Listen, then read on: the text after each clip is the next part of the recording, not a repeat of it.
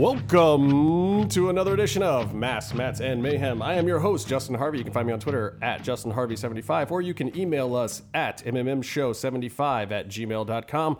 These are my co-hosts. I'm going to give them both credit for being co-hosts this week since everyone showed up for work last week. Woo! We got the Lucha Gringo, Casey Nielsen, right over here at Lucha Gringo. At Lucha Gringo. And what's the... he wasn't here that week, and I kind of forgot. His name is Byron. His name is Mark Turk. Yes. Byron, at Byron Fever on Twitter and Instagram and Snapchat.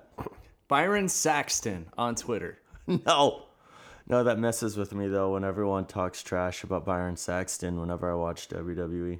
I like how we can get drops of JBL saying "Shut up, Byron" on all the pay-per-views. Yeah, I can't watch WWE because of that now. That's horrifying. I'm going to jump right into it because we might lose, just so you guys know, we might lose Casey a little early today. Yay. Don't cry. Don't be upset. I know he's your favorite out of the three of us, but you'll live. You'll get over it. I have a business meeting to attend. So we're going to give you some prime Casey action before he leaves, and we're going to talk about a fuckload of stuff today. And guess what? I can now officially say fuckload on this podcast because we said fuck so many times last week that we are now marked explicit on iTunes and SoundCloud. So did we say it? Welcome to the fuck show. Fuck yeah, you're welcome. Did we say that, Justin? We said fuck a couple hundred times last week, I think. I was even a little worse than normal. Mm-hmm. I'm normally very good with my expletives, and I try not to curse too much just because I like to stay employed. Right. But since I'm looking for a job right now, fuck it. Anyway, hire me, Lucha Underground. So here we go. We're going to talk right now about the hands down most important thing this week. No, it's not as if is the UFC for sale. It's not as Conor McGregor fighting Floyd Mayweather. It's not EC3 cutting promos and Evolve. It's not whatever happened on WWE, because that really wasn't important. Mm-hmm. What we're going to talk about first, before we even get into the episode review, who the hell is Lord Big Boss on Lucha fucking Underground? Who is this fucking guy? I want to know. I want to know. Me too. We all have theories. Yeah. There's a lot of theories floating around out there. Now, before we get into this conversation, I will say that I am approaching this from a no spoilery standpoint. We know of some people that it could possibly be that have already been in Lucha from tapings, but I don't want to go too far down that road because I don't know if that's even the case. I think this could be a completely backstage thing that even the Lucha Underground higher-ups have kept away from the fans in the temple. It might not be. It could be a wrestler that we've seen come to the temple, but I'm hoping, and I said it last week on this show, I threw out the Arnold thing too. I know J-Man threw it out. We kind of did it simultaneously. Yeah.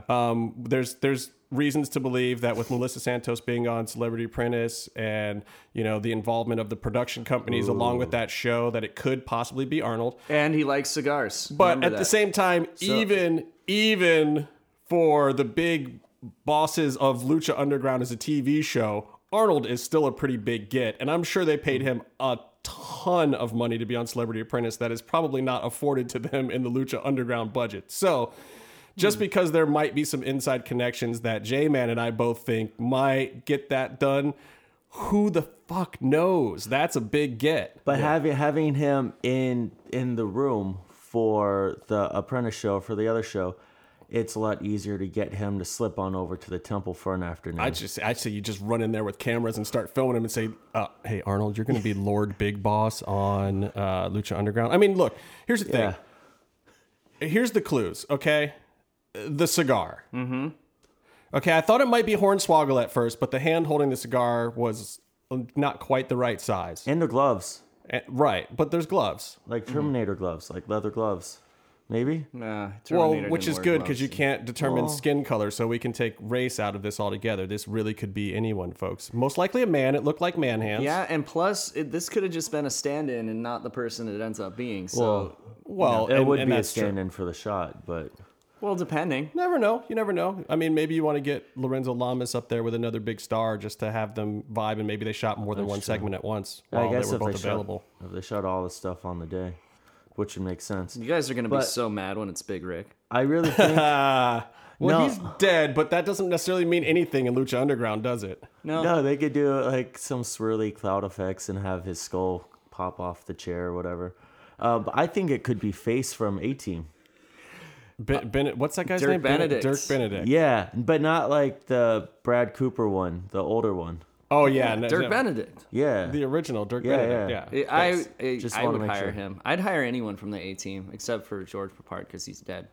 It'd be great if they brought Mr. T on just to talk about his mother. Okay, but here's why it wouldn't be Face, because he wasn't the one that smoked the cigars. That was George Papard. Hannibal. Yeah. And he's dead. Yeah, George Papard is no longer with us. Hold that was on. my favorite Halloween costume in college, by the way. I would just put on a leather jacket, smoke a cigar, and say I was Hannibal from the A-Team. Yeah, when I'm a plan lazy. comes together. I love it when a plan comes together. I had the visual of Hannibal in my head, but I was thinking of the name actually Mask at first. And so then I had to like Wikipedia, like who was that guy on A-Team? And then it was Face. I'm like, okay, glad I didn't send this tweet too soon. But apparently I've been making the wrong A-Team joke for like half a week already. This is amazing, people. You heard it here first. Byron has been making the wrong A-Team joke publicly for over a week. And that's why we keep him on this show, guys. You got me. I'm just a fun-loving host. You got Casey. He knows a shit ton about wrestling. And then you got Byron, who is the only person on the planet that could do that. Yeah. I mean, it's on Netflix, dude. Maybe we should like throw in an episode of A-Team review each week. Are you not entertained, people? Are you not entertained? This is real gladiator warfare right here. I used to watch the show when I was a kid. They would jump over the camera for explosions. Which is great. So let's look at who it could possibly be. Is Flamita an option? I mean, we talked about it on our show a few weeks ago, and actually it's very funny. A lot of people commented that they did not know that Flamita history and story. I guess we have a lot of more American fans that don't necessarily follow AAA, and even if they do watch AAA, they may not know backstage drama or whatever. So Bunch of fucking weirdos. A lot of people were very intrigued by that information and that whole rundown of that story.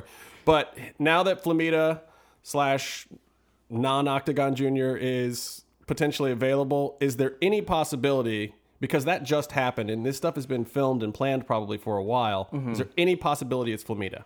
I don't know, but I have a couple, like the way that Lorenzo Lamas was looking at him, right?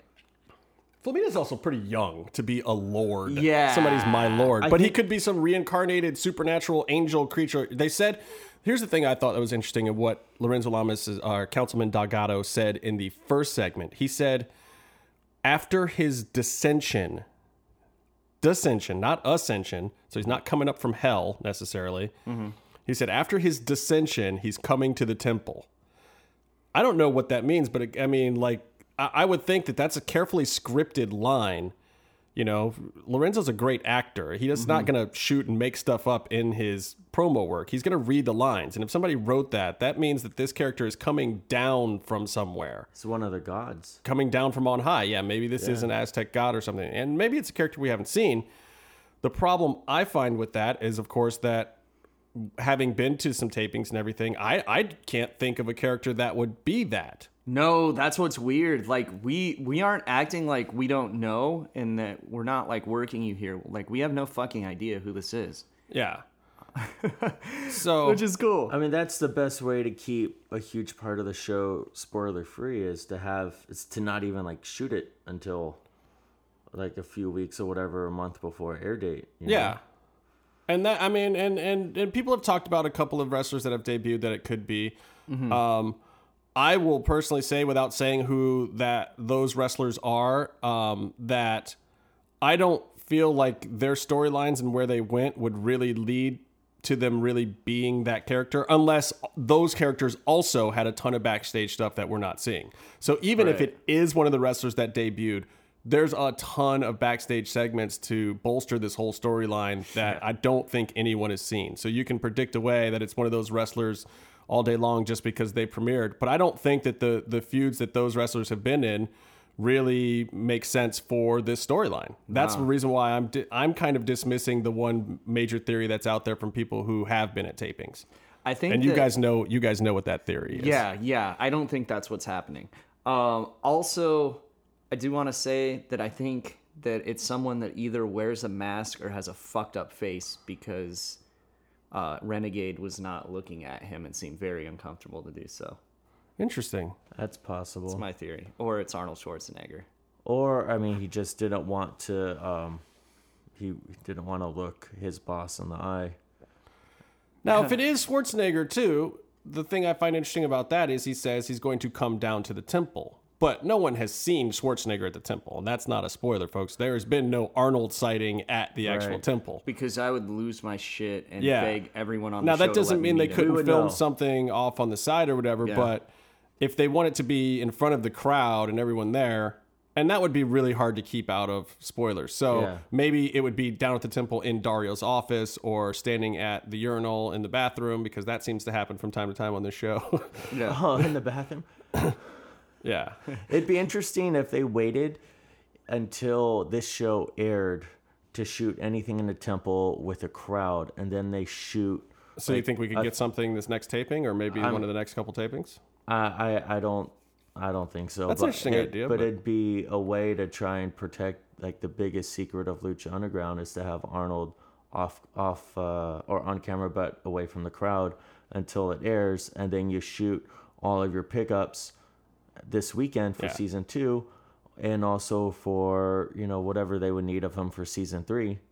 Now, I had heard some theories from some people that it could be Vampiro. I don't buy that, being that he was the maestro the last year. Yeah, it's like, how many personalities are you going to give him? Yeah, and that's just... Oh, he's super busy. And he doesn't seem like an overlord type. His character's never been that. That doesn't really seem like it would fit to me. I had also heard, what if it's Pentagon Jr.? I do think that they need to get Pentagon back into this title picture after, you know, his rehabilitation from the hover round with Vampiro, the candle wax rehabilitation. He's still on the ground. So, He might be still on the ground. What's Spanish for my back hurts? yeah, whatever Vampiro's saying right now to him. Yeah. So, I don't know. I think it's very interesting. We shall see if any of these theories pan out. But again, I am going to go against the trend of saying it's that certain someone that has debuted in Lucha Underground already. I'm against that. I don't think that that's the case. And I don't think it's someone that got fired for posting spoilers. Oh. Because I think they would have scrapped the whole thing if that was the case. So Or maybe that was originally the case and then they had to reset it. maybe. Who Oh, knows? that's super interesting. Now, the other theory that I'm going to float to you guys right now, and I hate this theory, because if this is true, me and E-Dub and DJ and Roach, we're going to have to talk, because I'll be hurt to my parts. What if it's Daivari? I don't know. He wasn't drinking a cup full of piss, so I don't think it was. Has he ever been true. known to smoke cigars in his rich kid gimmick? No, he just drinks. No, yeah. I mean, like, and honestly, to me, Marty the Moth right now is such a better version of the trust fund kid gimmick than Daivari ever was. But Daivari was okay, but everything he was doing was just okay. Whereas most everyone else that you're paying attention to on Lucha, even if they're at the okay level, they're on a trajectory upward. right, Like Marty started off as whatever, but he's going to end up just destroying people's minds even more than he already has. yeah. I mean, dude, the kid works hard. He bumps like crazy. He sells amazing. Like, you know, some guys will take a great bump, but then they're so busy taking the bump they barely remember how to sell the bump.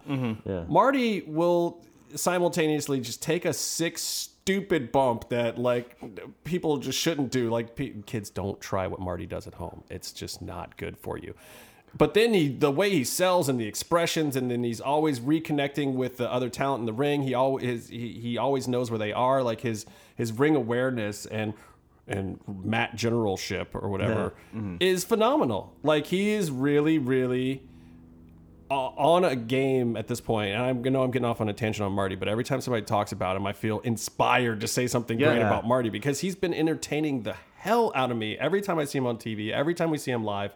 It's going to be hard to boo him because you can see the effort he's putting into it. I will boo the shit out of him just because he works so hard to earn those damn boos. Yeah, like Jack. Yeah, Jack. We love Evans. Jack, but we'll boo his And ass Johnny, all I'll day. give Johnny Mundo that credit too. Yeah. I still have a little trouble booing Taya. I can't. I have So does trouble everyone. bringing myself to boo Taya ever. I don't care if she's working a heel angle. It's hard for me. Yeah.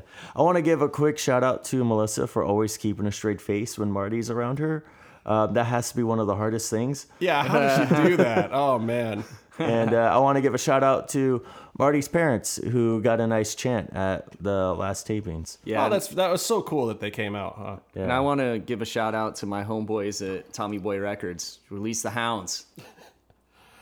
I'm going to give a shout out to Matt Stryker, who you guys won't ever see this on TV, but during a dark match, he kind of played the Melissa Santos role. And Marty did the same gimmick to Stryker, which was tremendous. You think it's creepy when it's Melissa? You can imagine yourself doing the same thing if it's Melissa. You can't imagine yourself doing the same thing if it's Matt Stryker. So Well, some I of just us can't. big props to Matt for taking the creepy bump. That was great. Yeah.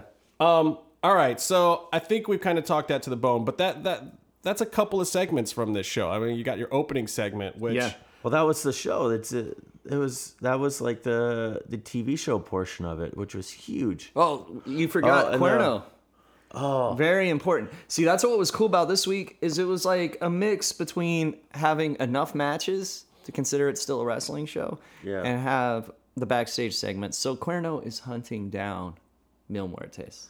Which is so awesome. And So Katrina. awesome. And Katrina. And they set that angle up, backstage when Cuerno actually full on cut a promo on Katrina. Was that last week or 2 weeks ago? Whatever. Yeah. But Something like that. it's and again, this is some stuff that we've never seen. Now, and I'm gonna fast forward quickly to the end of Grave Consequences. The big thing at the end of the match is Cuerno being one of the pallbearers and taking off the hood. Yeah. Which we Did didn't anybody fucking see. in the crowd even see that? That's amazing that they have this big finale spot and this reveal, and they didn't even show the audience, even though they filmed it 4 feet away from the crowd. That was filmed amazing it to me. live. We Yeah, thought that's a it big was deal. Yeah, we thought it was Sinestro because it would make sense. Right. Because Sinestro's the last disciple that's left, and he would have carried him out. So So all the crowd saw, people, was just the back of somebody lifting a hood off their head, and you see the back of a mask. You probably couldn't. Maybe a few people could have told it was Cuerno if they were looking, but there was still stuff happening kind of ringside behind him, and I just thought that was kind of cool and creepy and weird, and Cuerno stalking them in in their lair as well. big reveal there too. Well, we'll get to that in a second because Yeah. I want to go back to the very first Dario and Renegade segment, as I call it. That's their new tag team, Dario and Renegade. Dario hands him the fat stack. We don't find out how much until the end, but he is paying money to this guy. Which makes sense. $50,000. Does it make sense? He's running a underground fighting Right. whatever company business. Right. It kind of when you try to place that in a real world, it makes sense that it's integrated into the real world like that. Like it's. Oh, and I agree. And I said that there should be some gambling angles and stuff to Yeah. this too, Yeah. like to keep it seedy. Like why the hell else would you open underground fighting? Let's be honest, people. You don't open underground fighting. Like shit, even Bodog, when they had MMA, they did it offshores because their whole thing was gambling and betting. I mean, they were trying to do it a little more in the up and up, but they were basically taking the principle of underground fighting and trying to make it legit for the purpose of gambling. That's where Bodog was making their money, people. It wasn't on the fucking gate or the pay-per-views from Chael Sonnen's third fight, back in whatever, back in the day. So I think that, yeah, I mean, I guess the money makes sense. And now I think it makes even more sense after the bomb that Delgado drops on him about the fact that there's cops. He's been infiltrated. Dario has not known this information until now. And this is the scene where Dario has now gotten a real clue from somebody he supposedly should trust. I mean, this guy's a councilman. That's the whole reason you have a councilman in your pocket is to have juice with the city. Yeah. He's got the inside info. But he doesn't give up who they are. Does Delgado not know who the undercovers are? He's only dealt with Captain Hotness. Is that correct? So far that we've seen, yeah. But if I'm paying someone $50,000, they better open up some fucking files and tell me who the cops are. You know what I mean? Yeah. It's crazy how many people in the show, how many people are affected by even that one scene. You have You have that 3-way match. Everyone there's affected. You have Dario Matanza. You have I don't know, just so many people. Well, Dragon Azteca, which brings in Ray, which brings also now Puma, because they're a team. It's just they're shooting these backstage or vignettes, or that's an outdated term. They're shooting these scenes. Whatever. Yeah, I mean, I say vignettes because I don't know necessarily what else to call them sometimes. But right. I'm just like this way. Sure. So, but. I mean, yeah, they're scenes. They're cinemas. They're like cinemas in old video games. Where right. It's a cinematic. It's a cinematic. It's like a cutscene or something. But they're not exclusive from the in-ring action. Right. It involves almost the whole roster, and especially everyone you're going to see fighting on that episode. Right. And I'm just so surprised. And honestly, I will say that they did not do that good a job with these in the first season. They were cool, but it was kind of like, oh, let's shoot something cinematic with some guys brawling backstage just so we can shoot it differently. The spinny thing with Patron and Johnny Mundo. Yeah. Makes you fall out of your chair. It's just, I mean, some of it was funny and entertaining, and it still made the show more fun to watch than other shows, but at the same time, it was not what they're doing with storytelling now. You know, this is masterful storytelling and interweaving of stories, and then you have to take into consideration these poor writers have to write this stuff not knowing if wrestlers are going to go to some other league, or if somebody's going to get hurt, or like you have so many other factors. This is not just writing an hour drama where you know who your cast is going to be for 3 seasons in a row. Yeah, you got to watch out for those LBIs. They ruin your whole... that cracked me up. Lower body injuries. Really? LBIs? Is that really a thing? Or is death box a thing? I guess not. I love that. Put him in the death box. It's like, whoa, okay, necrophiliac. So, I mean, I guess that first segment, that's all that comes out of it. And I'm going to go into quickly since we're talking about Councilman Delgado a little bit, the cops and robbers 3-way, as I like to call it. It was a super quick match. And I'm going to say, and this is hard for me to say, people, but I think this was probably the worst match in the last 5 episodes. Oh, it was 30 seconds long. It was kind of a non-match. Well, exactly. And I'm not saying that this is a bad thing, because I also like straightforward matches sometimes, and I think that this can set up some other backstage drama, and it's honestly amazing to me. And I won't even say this is a bad match at all. It's just probably the most straightforward, regular, quick match that they've had. Even though they had a bunch of squashes, I think those squashes last week were more impactful in ways than this particular match. But I feel like there's more coming for this storyline anyway. Yeah, have we seen Cisco in prison yet? I don't think we have. They showed it as like a preview image when they were showing the montage of what's coming up this season. You see him getting questioned in an orange jumpsuit. Oh, really? We haven't seen that shit yet. And I think all that stuff's coming, but it's like, so I still like this match, but it was pretty much the most straightforward. It was a simple, not clean finish. Yeah, Joey stole the win. Quick, clean finish, but I mean, I like the quick roll up. This little schoolboy with the trunks pull. Yeah. You know, this is old school right here, guys. And he's not even there as like a real fighter too.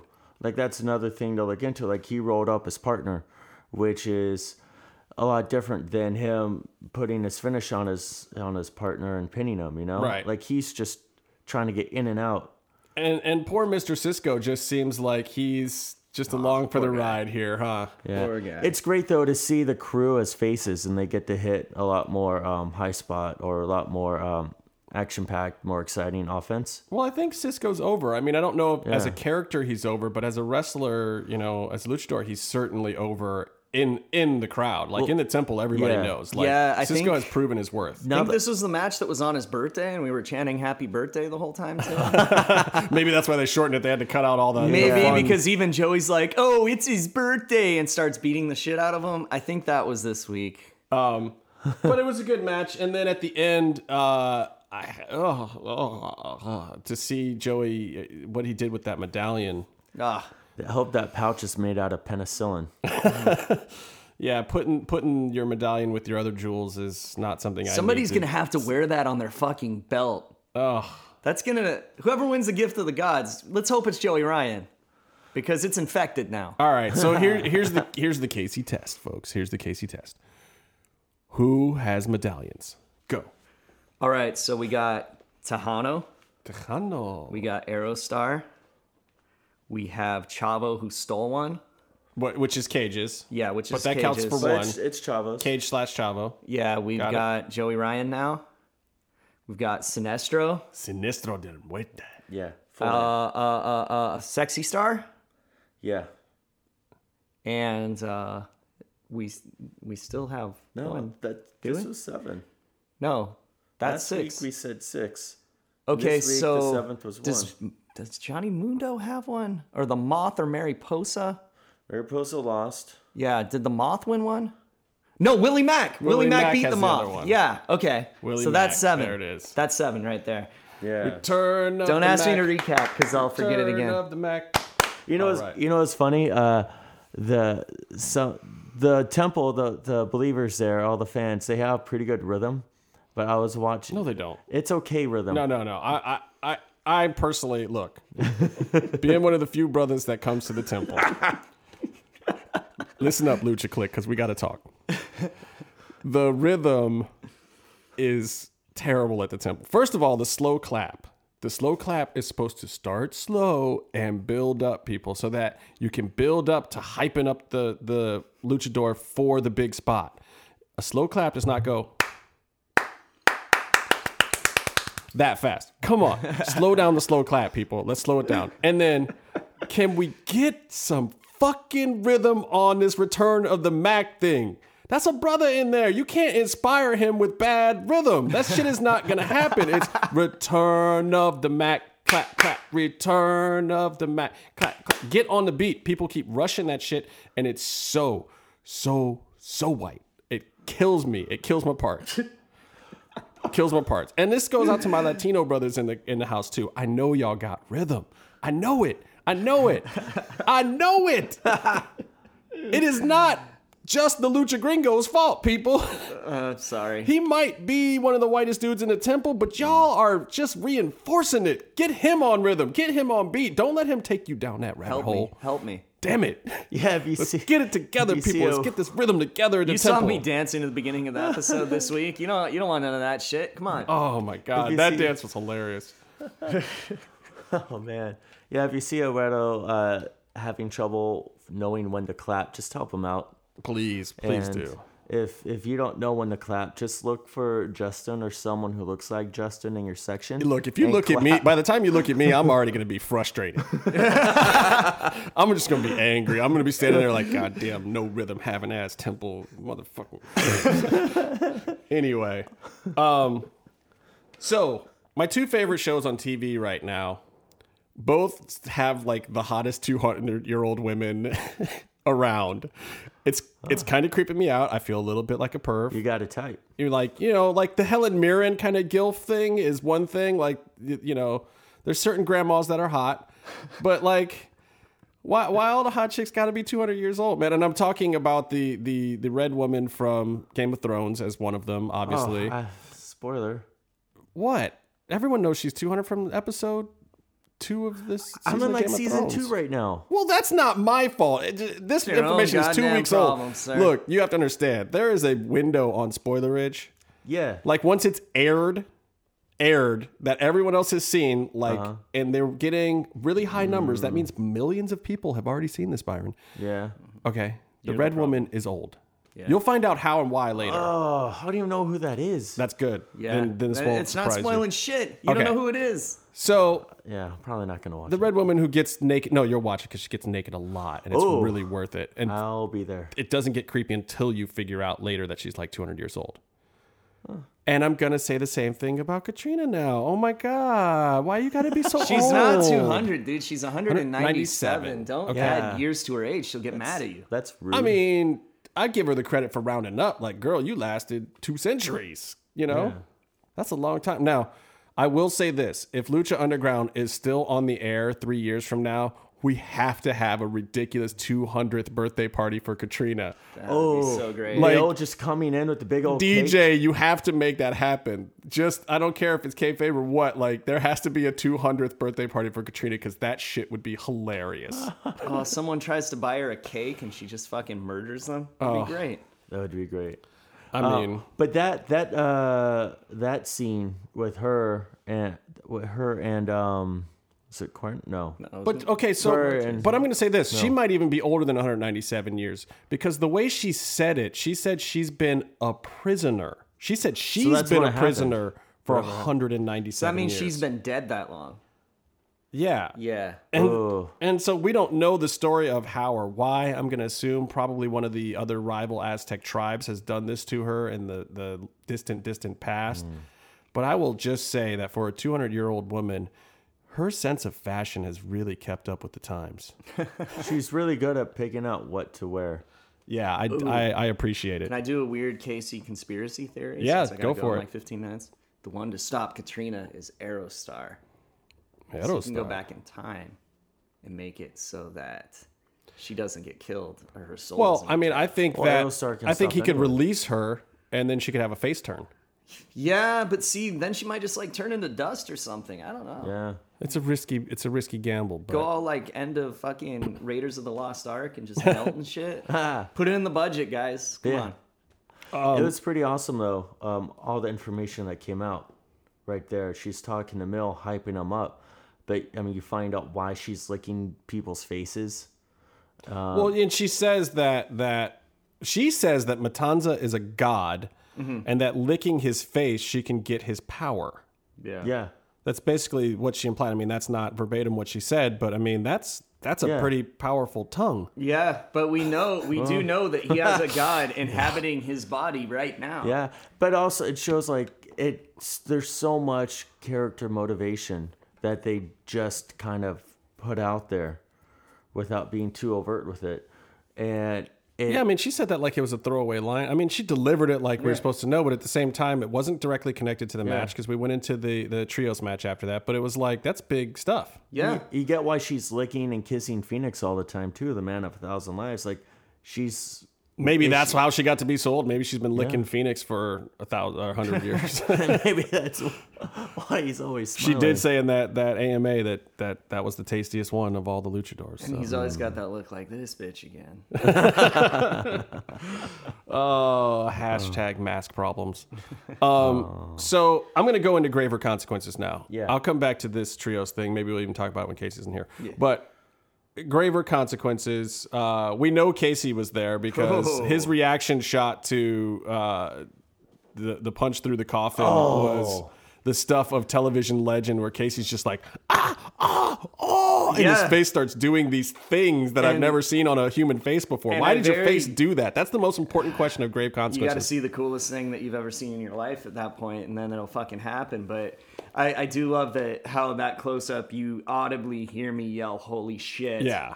And so I'm not always on TV, but when I do, I'm swearing on basic cable, basically. Well, another thing to consider is Casey is probably one of the biggest Undertaker fans of all time. Yeah. And Undertaker, his match was the casket match, and they were all kind of shitty, lame matches. And now, to see an actual like really good one. Yeah, to see two really actually good ones after Phoenix Mill too, And I mean, that was my pick for the best match of season 1. Okay, I'm gonna rephrase some of what I said earlier, where I said that the Cops and Robbers 3-way was one of the worst things recently, even though it wasn't that bad. I think the processional at the beginning of this match was the worst thing that's been on Lucha Underground in 5 or 6 episodes. It sets the mood, yeah. Man, these guys are marks. I can't even say the processional's bad. I wish they would have got more shots of the audience because we were all praying too. Okay. But they didn't really get any shots of that. Well, and I think, cool. I'll say this. I think it really sets the tone. I don't know if this one translated to TV setting the tone very good. It wasn't as good as the first one. I just did, I tuned out. Like, I was on Twitter. I was kind of, maybe I didn't throw myself into it enough. But then the second time I watched it late at night, and I watched it in a dark room. So I felt like even that time it would be a little more moody and interesting to me. Yeah. But I was kind of bored by it. I'm not going to lie. I just was kind of like, okay. Well, we'll move on. Yeah, he's outvoted, guys. I'm entitled to my shitty opinion, 2-1. apparently. Good match. Great entrance. Spot-wise, the first thing that really I was just like, holy shit, was Katrina throws this chair shot at Matanza. And we're not talking a steel chair. And just so you know, I've talked to a few wrestlers, and they always say, like, the wooden seating chairs are not the ones you ever want to hit someone with. Like, the steel chairs actually are better to take a shot from. She comes full on with a regular ungagged wooden chair and breaks that shit over fucking Matanza. Yeah. That was harsh. We've sat in those chairs, like, they're once super or twice. fucking solid. Yeah. Like, you could, like, that just gotta hurt, man. Those are heavy ass chairs. Yeah. That was a crazy spot. And to see Katrina do it too, it's like, we know Katrina can work, but doesn't really do that. I mean, she's even said that's not really what she wants to do in Lucha Underground, you know. And even as a manager / valet, whatever, high priestess, she hasn't really gotten too physically involved other than like bashing somebody with a rock every now and then. But she smacked the shit, and like she looked like she had a serious good baseball swing too. Yeah. It was cool to me to just see her get physically involved like that. And I was deathly afraid after that because Matanza not so happy about it, and He disapproved. Yeah, he was pretty much going to slaughter her until the spear.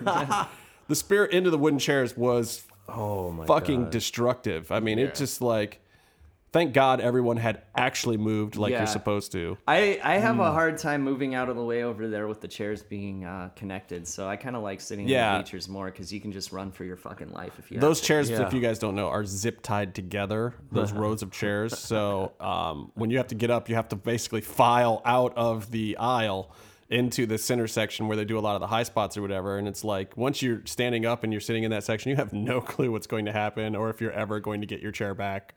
Not that I would care. I'll stand for the whole thing. But a lot of those people look lost. And sometimes, you know, some of the more heavy set guests or handicapped guests will be sitting in those sections. So they got to move. Yeah, man. I just don't want people bleeding on my seat. You don't want to sit in someone's blood. What was some of the other spots that you guys liked in this match? I mean, there's the thing with the 3 caskets together. Oh God. Well, they started off like, normally when you structure a match, there's different sections, and especially now that they're doing 20-minute main events, you know, they ramp up. Right. And these guys started off exactly as you would expect them to. They just start going to like the strong grapple moves, you know? Right.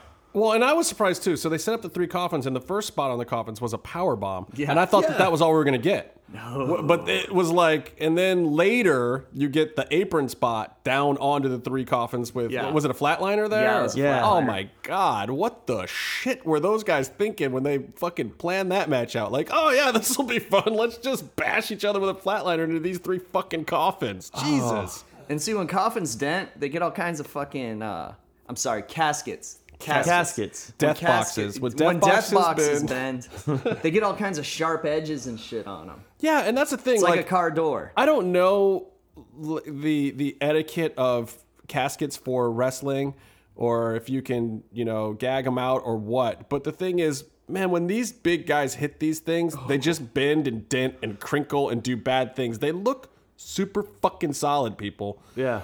I don't know if there's some wrestling magic out there for buying the right kind of coffin that doesn't kill people when they get slammed into it, but this just does not look like fun for these guys to me. And having been in the coffin from the first Grave Consequences match, like actually... It's a fucking real coffin. It's a real coffin, and it's not gimmicked. And they still keep that one backstage too, right? That's they show it off. That's like a shrine. That's not even a prop anymore. That's a shrine. Yeah, it's pretty cool, man. They would have it out while you would wait in line so you could take a picture by it. Yeah, that's how I was inside of it. I didn't lose a Grave Consequences match. No spoilers. So... here's the thing. Like, early in this match, 3 out of 4 coffins were already destroyed. So clearly Dario had a good idea having a 4 coffin match because 1 coffin was not going to make it through this fucking match. I'm going to have another criticism. You guys are going to hate me today. Just hate me. Okay. Here's my thing. If you're going to do a blade job, we know the mask gets torn. You know a blade job's coming or some blood is coming. You know, not to ruin it for anybody who doesn't know what happens in wrestling. The mask gets torn. You're probably going to see blood unless there's usually a quick finish after it or you're going to see blood. That's typically the way a mask tear goes down historically. All right, so we're going to see blood. The mask gets ripped. There's a blade spot. which is fine. Look, it's wrestling. I like that kind of stuff every now and then. I think it's cool. I've done the cut to my forehead thing, messing around with my buddies and whatever. It's not that bad. That's weird. But yeah, well, I'm a weird guy. So here's the thing. When that happens, and this goes out to Katrina and Dario, you are supposed to distract the audience. Everybody in the room is looking at the blade job.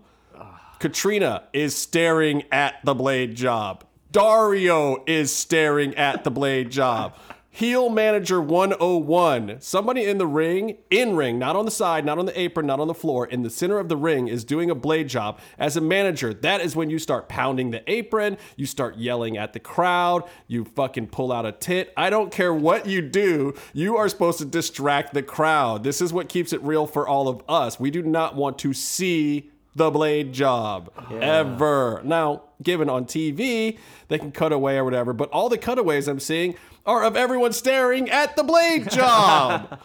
What was that? This is a huge criticism for me to this particular spot in this episode. You guys have any thoughts on it? Well, to be fair, Katrina and Dario are pretty new to the whole manager game. It's not like they're agreed. So I hope they're listening to this. Take note. Yeah. Next time, when you know the blade spot's coming, yell, scream, do something. Kick a fan in the audience or something. Yeah. Yeah, you go ahead and hit me, Dario. It's all right. I'll take it. It was kind of cool, though. Really, Dario and Katrina should have been fighting there. That's what should have happened. You killed my guy. No, you killed my guy, blah, blah, blah, blade spot. And then we come back and there's blood. And it would have been a good way to get Katrina into the coffin, too. Yeah, and I'll even, I'll reference the Sexy Star match from before. You know who covered it there? Marty Elias. Yeah. He starts screaming do you know Moss, whatever, and he takes the focus off of the blade job. It was perfect. He's a veteran. Marty is the best. We know Marty's the best. Yeah.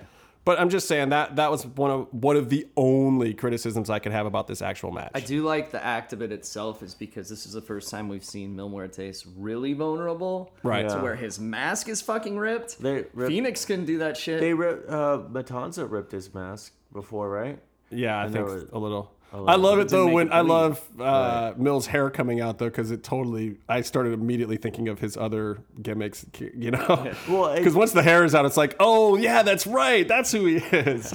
But it's kind of cool that Katrina's talking to him in his civilian name, or like his before he died in the Rebel name. Pascual Mendoza. Pascual Mendoza. And so, for me, because I don't watch a whole bunch of AAA, and I didn't really see him in TNA or was it WSX or whatever? Oh God, watch WSX, Byron. Well, so when I see the hair, when I see the mask pulled out, and I see him as a human being, I look at that as there's Pascual, there's that guy, like there's him, not invincible. Casey, you need to close the door if you're gonna get naked in there. Casey's changing.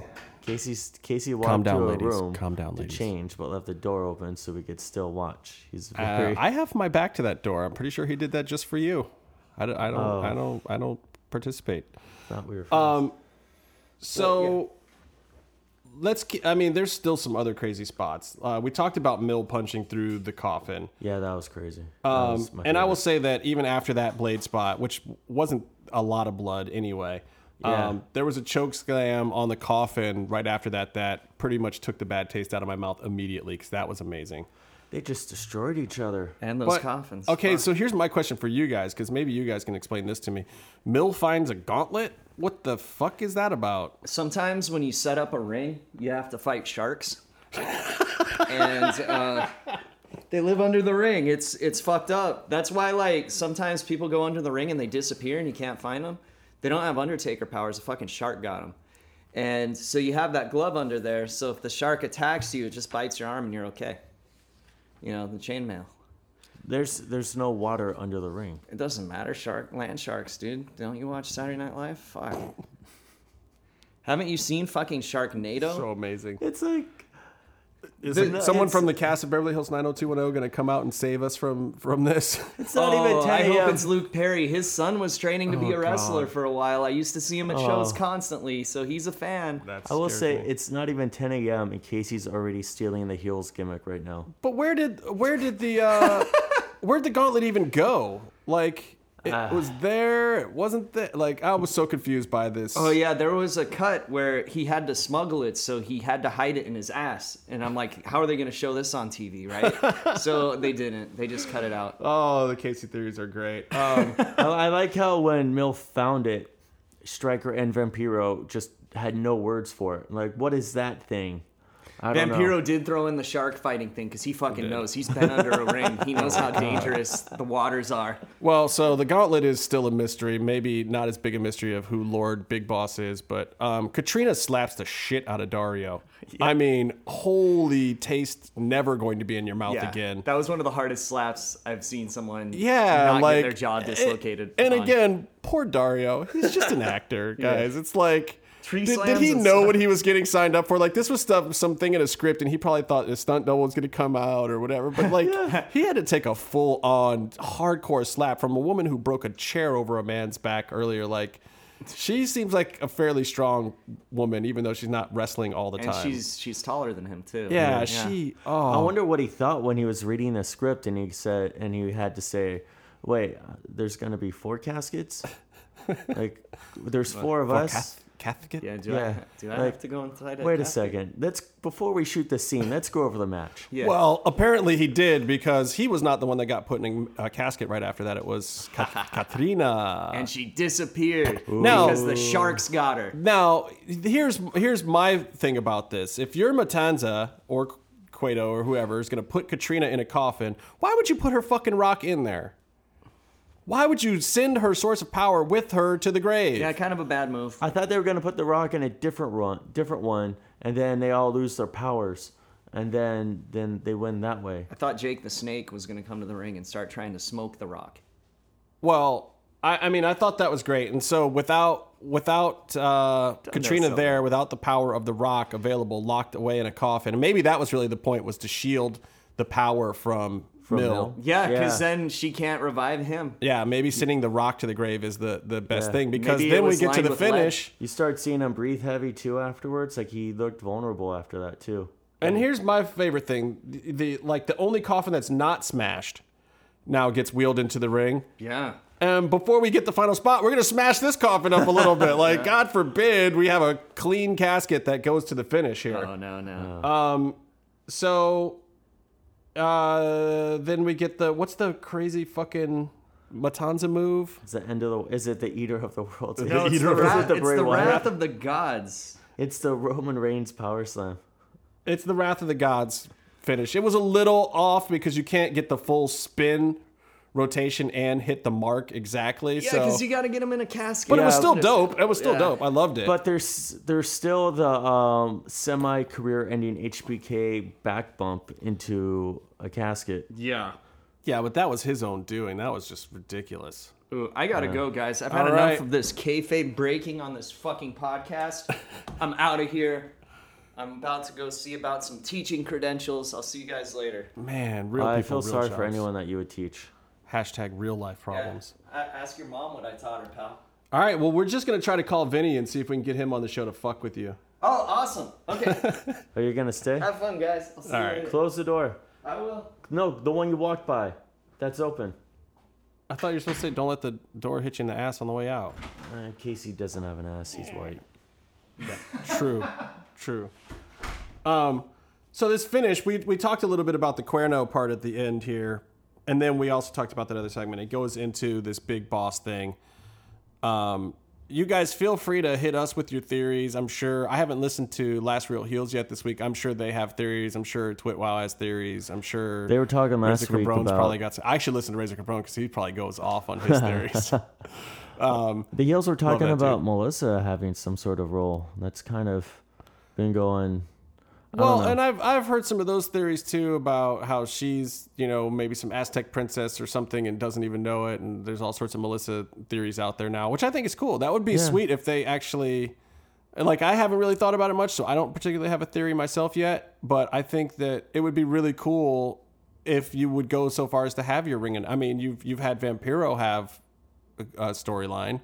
Well, everyone has a purpose in the temple, and I think. When we go this deep into the show, that purpose extends beyond the matches. Everyone pretty much does. Has there been anyone to show up in Lucha Underground that has been purely jobber status that has not had like any kind of storyline? Well, that's been on TV. Stryker's still sort of just an announcer. Right, so you're calling him a jobber? No, I'll let him know you said that. First of all, we saw his career in the ring. Well... But no, I'm sorry. That was... No, it's not. Dude, but I don't even I'm think saying, he'd fault you for that. I think he'd be like, yeah, why the fuck do you think I'm announcing? I love this business, and I never got the fucking rub. No, Stryker's the man. But as far as in the temple, he's one of those guys who just does his job. Vampiro does his job. Well, but he's had some segments supporting Vampiro and the one where he picks him up or whatever. I guess that is his one... His one backstage bit where he picks up Vamp. Yeah, and that was kind of badass. Which is a shame because Matt's actually a decent actor. He should almost do a couple more spots or get involved in an angle somehow. Well, they can save it. Maybe he can be in an angle with Melissa. I'm sure he wouldn't be too mad about that. My one of my biggest pops last weekend was just on an on-show thing when they were doing the Mother's Day flowers to all the mothers. Melissa was announcing it and said, all the mothers, raise your hand, and if anyone needs help becoming one, Stryker will come on by. That is great, and I'm glad Melissa knows that. And Stryker just put his head down. He was embarrassed, but and I will say, because it's not a spoiler, it's not going to be on TV. Rey Mysterio was so nice during that segment. Rey Mysterio was really nice at the temple in general. I won't tell you anything about any of his matches or whatever, but he spent time talking to a lot of fans. He made sure he walked around a lot of the flowers, and other guys came out too. Joey Ryan, I think. Who else? A few people came out and gave out flowers. As part of the Mother's Day celebration, and Vamp did a big announcement for him. It was really cool. Yeah, Vamp did a nice, sweet Mother's Day thing, and then as soon as it was done, he was like, all right, that bullshit's over. You motherfuckers ready?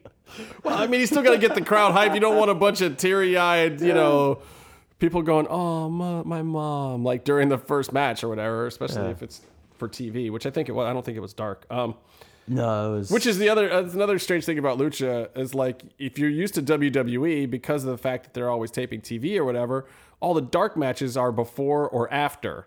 And Lucha Underground, they're usually in the middle of the show so they can reset something else or so they can do wardrobe changes for another episode or get gags ready or something. Like the dark matches sometimes I've been watching one and not even realize it's a dark match until you look up and see all the cameras are on the crowd or down and not on the action. That was huge. I mean, I can imagine what the room was like when they were talking about this or that and then one person goes, why don't we do our dark matches during the downtime, and then why don't we shoot crowd B-roll during that? Right. Which is smart. I mean, I guess they need that because to me, I'm always like, the dark matches are so good half the time that I'm like, they should just film this shit just in case. Like, you already got the whole crew here. You're paying them. They're not like getting a break or anything. We can't really talk about them, right? But yeah, I mean, I don't think we. because you never know. Best matches on the card. Well, you got big names like people. If you go to a taping. And like some of those people are booked for a whole weekend a lot of times. So because it's hard for them to get to LA or whatever. So you'll get a big star that maybe wrestled on the Saturday, but isn't in a TV match for Sunday. Yeah. So then all of a sudden they're in some awesome dark match and it happens all the time. And sometimes those dark matches will be 10 people on the roster. It's crazy. And they'll be awesome matches. They won't like short sell the work. They'll still do crazy work. They'll still bump hard. They still do big spots. Can we give a shout out to the guy with the boot markings on his face? Oh yeah. Is that too I don't much? know. It might be. I mean, well, whoever I'll let you take your chances. Whoever had at some point in the recent past the imprint of a boot on his face. Well done. Well done. Kudos. Not Mentos. Kudos. Or her. That's no. It's all right. Since we've already pretty much talked about the whole episode, let's jump back in time real quick, and we'll just finish off this kind of Lucha breakdown, and then we'll get into some other stuff, and maybe we'll get Vinny on the phone here.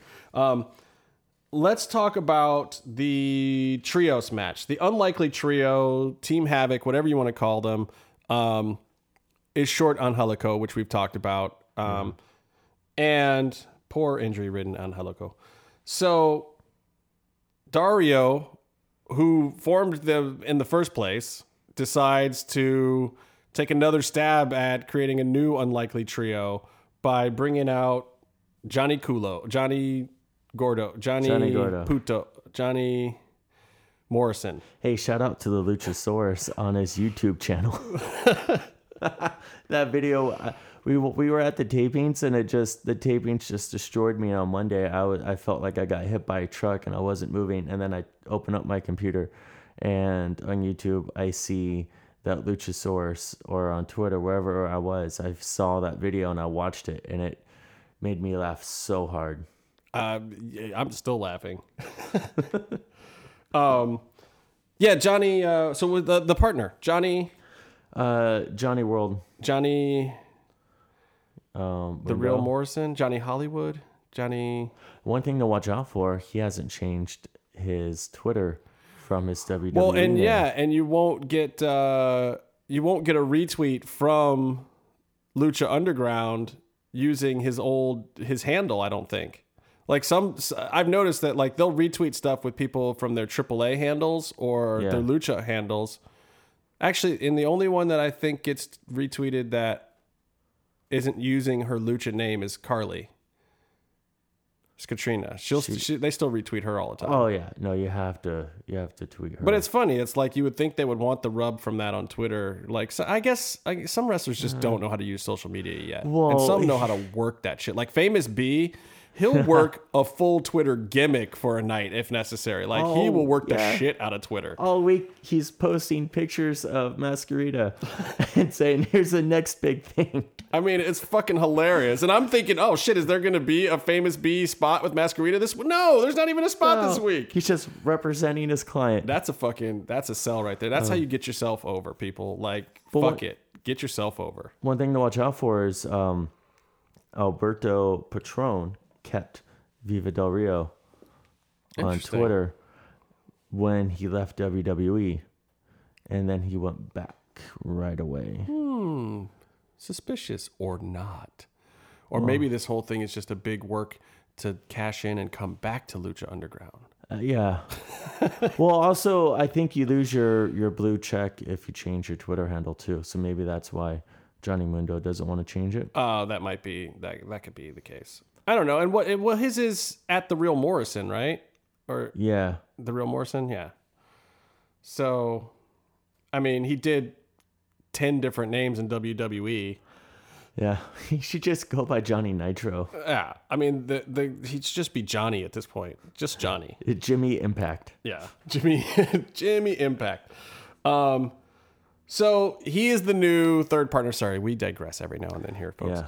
So he is the new third partner with the Unlikely Trio versus the Lucha Dream Team of Dragon Azteca Jr., Rey Mysterio Jr., and Rick. He's a prince. Prince Puma. Puma. Yeah. Did I say that Hornswoggle was the big boss yet? He is a McMahon.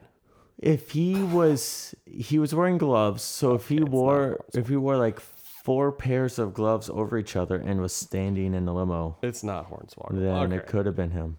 So early in the match, Dragon Azteca is working with Ivelisse, and they're doing kind of a little bit of chain wrestling, whatever. Handshakes and stuff, and being very friendly. And then they try to do the double kip up at the same time. Oh. And this doesn't go so well. Was that? Now, do you like the TV explanation for this, or do you just find that to be complete and utter garbage? Oh, the ankle thing. Well, she was selling the ankle. And she sold the ankle after the fact. And she keeps breaking her ankle. Is that why she missed the kip up? I mean, I think she just missed it. I think she just missed it too. And then, I can't do it, so I'm not gonna. And then had the smarts to sell the leg thing, or maybe she did twist her leg on trying to do the kip up. I don't know. Yeah, she smiled afterwards too. I mean, it is what it is. Yeah, it's like, dude, people miss spots. Again, kudos to Lucha Underground for trying to make something out of it and not necessarily try to hide it. Yeah. You know, it's like, she botched it a little bit. She's still totally over, whatever. I'm sure she wasn't thrilled about it. Yeah. I mean, maybe she landed on her foot wrong or something and sort of tweaked her ankle. I don't know, but it touches like that, touches like the Aerostar botch. They keep it going, and I think on a level, it shows a little bit of humanity. Maybe to these characters, and also because you'll see 20 minutes of high flying perfection at times too. Yeah. It's like you can't expect that it's going to be flawless every single time, and you can't always think either that every spot has been worked out in these matches. And honestly, the way that most lucha libre wrestling is done, there's a lot of calling it on the fly, and a lot of the guys will say, okay, we're going to work some chain wrestling here, or hey, we're going to work high spots to the floor here, but not necessarily calling what every single one of those is going to be. Right. You know, you might work out a sequence or two with your guy, you know, but they're not agented like a WWE match sometimes where they're planning the commercial break ahead of time and you got to hit your spots at certain time, you know? Yeah. So I thought it was very interesting, and I thought it was interesting too that they slowed down there and they didn't use the power of editing to ramp it up and get you away from that moment. Vamp and Stryker acknowledge it. Evil Lise is acknowledging it, and they kind of move into some more. It makes it real, but also it brings you more into the characters, because you learn about someone when you see how they deal with. Right. Well, and we get, and then Stryker talks about her history of LBIs. The lower body injuries, which I was in tears when he said that. I was just like, what the fuck is Stryker talking about? Stryker's talking about getting kicked in the head backstage. I love it. I love the whole thing. I thought it was funny. But the way he said LBIs, it was like she had some kind of mild STD or something that she was coping with. Like you put a cream on it. I don't know. It was just funny to me. And then Ray and Havoc kind of work some unique spots. I think a singles match with these two would be straight fire. I want to see these two wrestle each other at some point in time. Oh, definitely. You want to see everyone else out of the ring. I want everyone else away from there. I want to see Ray and Havoc work. I know Ray won't probably work that hard and furious at the beginning of the match. Like let Havoc do all the big work at the beginning, because, you know, if you guys don't know, Ray's knees are not what they used to be. Yeah. But dude, Ray, for a guy who is getting up there in age and has put a lot of hours on his legs, he still does not let that slow him down too much. Like he doesn't shortchange it. He just works smarter, but he still works fucking hard. Well, it's crazy to watch Ray and Lucha and see the Ray towards the end of WCW. Yeah. Like you see him go for Ranas where he would land on his knee on the flip. Why? Yeah. Oh, God. Well, and he's probably saying the same thing to himself now. Like, why did I do that? But also his schedule isn't wrestling 3 to 4 times a week too. Like he'll put in his spots on the weekend. And a lot of people have complained about that too, though, that like his start in Lucha Underground was too slow. At the beginning of the season dragged. What you're doing all these promos with him and no in-ring debut, and that it didn't really even hype up his in-ring debut that much. His debut was coming for so long. But and for those who don't know, he was probably going to debut in season 1, but then the thing happened with Pero down in Mexico, and that it slowed down what Ray was doing at all at that point in time.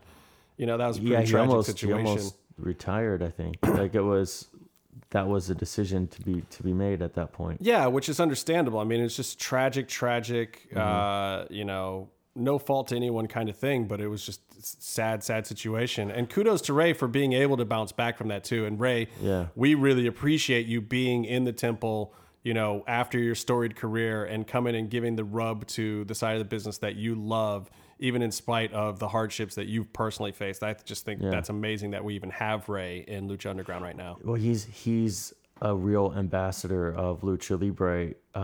And we've had that come into Lucha Underground before. Yeah. Someone coming in saying they're doing that and then they leave because... Ray's only been around for this season. We'll see what happens, folks, if, you know... But he was at Austin Warfare doing interviews. He's pushing the show. Like he's promoting... And I'll say this, and Ray said it publicly, at Austin Warfare, he said that he is really looking forward to a feud with Johnny Mundo. So I am now really looking forward to a feud with Johnny Mundo. And I don't know if it's happened yet or where it's going. I don't think it'll necessarily be this season. I mean, you get a little bit of it starting right here maybe. But Ray has said that he's looking forward to a feud with this guy. And these guys can both move. Johnny's got the size to be able to do some crazy spots with Ray and the muscles. And he can fly too. I would love to see a program with, you know, new school parkour flippy shit versus old school, you know, traditional style Lucha Libre flippy shit. I think that would be awesome. Well, Lucha Underground is is a show. First of all, the whole like debuting Ray in the ring, they really built up his debut, but they built up his debut on the show because it's a show more than an in-ring product. Right. And I think that's where they were. That's where that's the basket they put their eggs in for premiering on the show as opposed to in the ring. But you look at the show and you have a bunch of luchadors who idolized Ray and who wrestle styles influenced and that will mesh well with them. And now you have Ray coming in and he mixes it up with everyone. I mean, I really cannot even believe that we have Ray right now. Yeah. Just, I mean, to put it into context, I was watching Ray in ECW 20 some odd years ago. And this is at the same point in time when Vampiro was one of my favorite wrestlers and he was debuting in WCW. Yeah. So look at where Vampiro is now. And no slight on Vamp. He had his career or whatever, but he's sitting behind a desk. Him walking around, he doesn't even walk so good anymore. Like you could see the ring wear on this man. He has been through it. He's put on a couple pounds. He's sitting there. He's still in the business, which is awesome. Mm-hmm. But at the same time, Ray should be there too. Yeah, Vampiro, I think, is a little bit older than Ray. Yeah, was, because Ray came in so young. But at the same time, the same length of careers here we're talking about. These two guys were... Vampiro did his thing. Like, he had a full-on career as big as Hulk Hogan outside of the U.S. Right. And he got some love here in the U.S. for a little while too. And then you're talking about Ray, who was getting over huge then, continued. We thought for sure Ray's going to get buried in WWE once the whole merger thing happened. No. Ray went on to be the fucking champion there. Yeah. The craziest shit ever. Whoever thought a real luchador with that kind of career would ever get the rub from Vince McMahon? Yeah. Amazing still to this day. And that says something about Ray too, because you don't get to be that unless you got some magic backstage too. You have to be doing a certain something that the company likes. You have to be a certain kind of person. Well, and Ray wasn't doing it with the bullying and burying other people like some people might have. Ray was doing it purely out of like the kindness of the kind of person he is. And this is a guy, and I will tell you, this weekend after a match, he stayed in the ring. They normally clear the place out, let the wrestlers get out of there. Ray stuck around to say hi to all the fans. Yeah. He did not need to do that. It's amazing, but his big draw, I think, at WWE was he was that Lucha Libre ambassador, and he would sell tickets. He would sell merch. They would do a Mexico tour, right, and put Ray at the top of it, and then sell out. And his niece couldn't keep up the schedule, this and that, and he ended up leaving. And now that he's back doing shows for AAA, he's going to the hottest up-and-coming American Lucha Libre show. And he's doing everything he can to help it out. He puts more eyes on it. He's going in. He's wrestling everyone he can, even if it's Aztec Warfare. And then he's in the ring. It's funny because people. I almost want to see him do some time in TNA just so he can have been at all the major promotions. Get him that X division. Even though TNA is so over now, and I'm going to get to that in a few minutes with this EC3 thing, but. Yeah, it's sad. But it's the Ray and Lucha Underground, I agree, is just we're watching that luchador that we idolized as a kid who was flying and blowing our minds. And he still got it. I mean, don't get me wrong. Ray is not going to work that stupid, ridiculous, fast pace at the beginning of a match like he did way back in the day. Okay, yeah. This is not Psychosis Ray circa 1998. But he's smarter about building the matches now too. Yeah, absolutely. And the storyline is still there. And when those spots come at the end, you're still going to pop for them. No, the 619 is not going to surprise you when it happens. You're going to see the setup coming from probably a mile away, but it doesn't matter. You're going to love it. You will pop for it every single time. It feels really good to chant 619. It does. Even though we're in the 323, 310, whatever Boyle Heights is. What is Boyle Heights? It's 323. I think it's 323. Yeah. But it's, you look at matchups, and the last Lucha Libre royalty ambassador who was coming in, he fought Tejano. Yeah. I think he did a couple jobber matches, and then he fought Mundo, who Mundo doesn't need any sort of introduction or rub. he worked with this guy before, and he was one of the big stars to help get this show off the ground. But then Ray comes in, and he's in a trios team with Puma, who is the top dog in babyface and Lucha. I mean, he reigned for the whole first season. Yeah, but he's still getting the rub from Ray. Right. Well, I mean, that's like they're both giving the rub to a certain extent, because Puma is like, putting him over with, hey, I got over with this crowd, welcome Ray here. It's not bullshit. I mean, it's just more this, like, the stamp of approval of Ray being here is not bullshit. We're not just, he's not just a flash in the pan. He's not some old timer that's going to come and do 2 matches and leave you guys. And then dragging us Sega Jr. with his pizza DDT. Ray's bringing him in and saying, hey, this guy's cool. And then this guy is matching Ray and doing more high spots than him, Right. Like, he's mixing it up with all these guys. And then you look at matchups like Ray Phoenix 1-on-1, Ray Pentagon 1-on-1, Ray Aerostar. And I'm telling you, Ray Havoc, I want to be in that list. That's Havoc. What this match, I mean, I just got a taste of it. Just a slight little, it was just a little dick tease of what that could possibly be. And I'm just like, oh my God, I need to see those two 1-on-1. I need to see that match. Yeah. So I don't know. Like, and it was just funny. Them working their weird double leg grab kid and play thing. I thought it was like cheesy, but at the same time, it was like, that's a good use for Ray. Like, we're popping and we're not hurting Ray, and it's actually compelling. Him and Havoc worked a couple spots before that, and then they slowed it down and did that thing, and it was really funny. It was just flat out entertaining.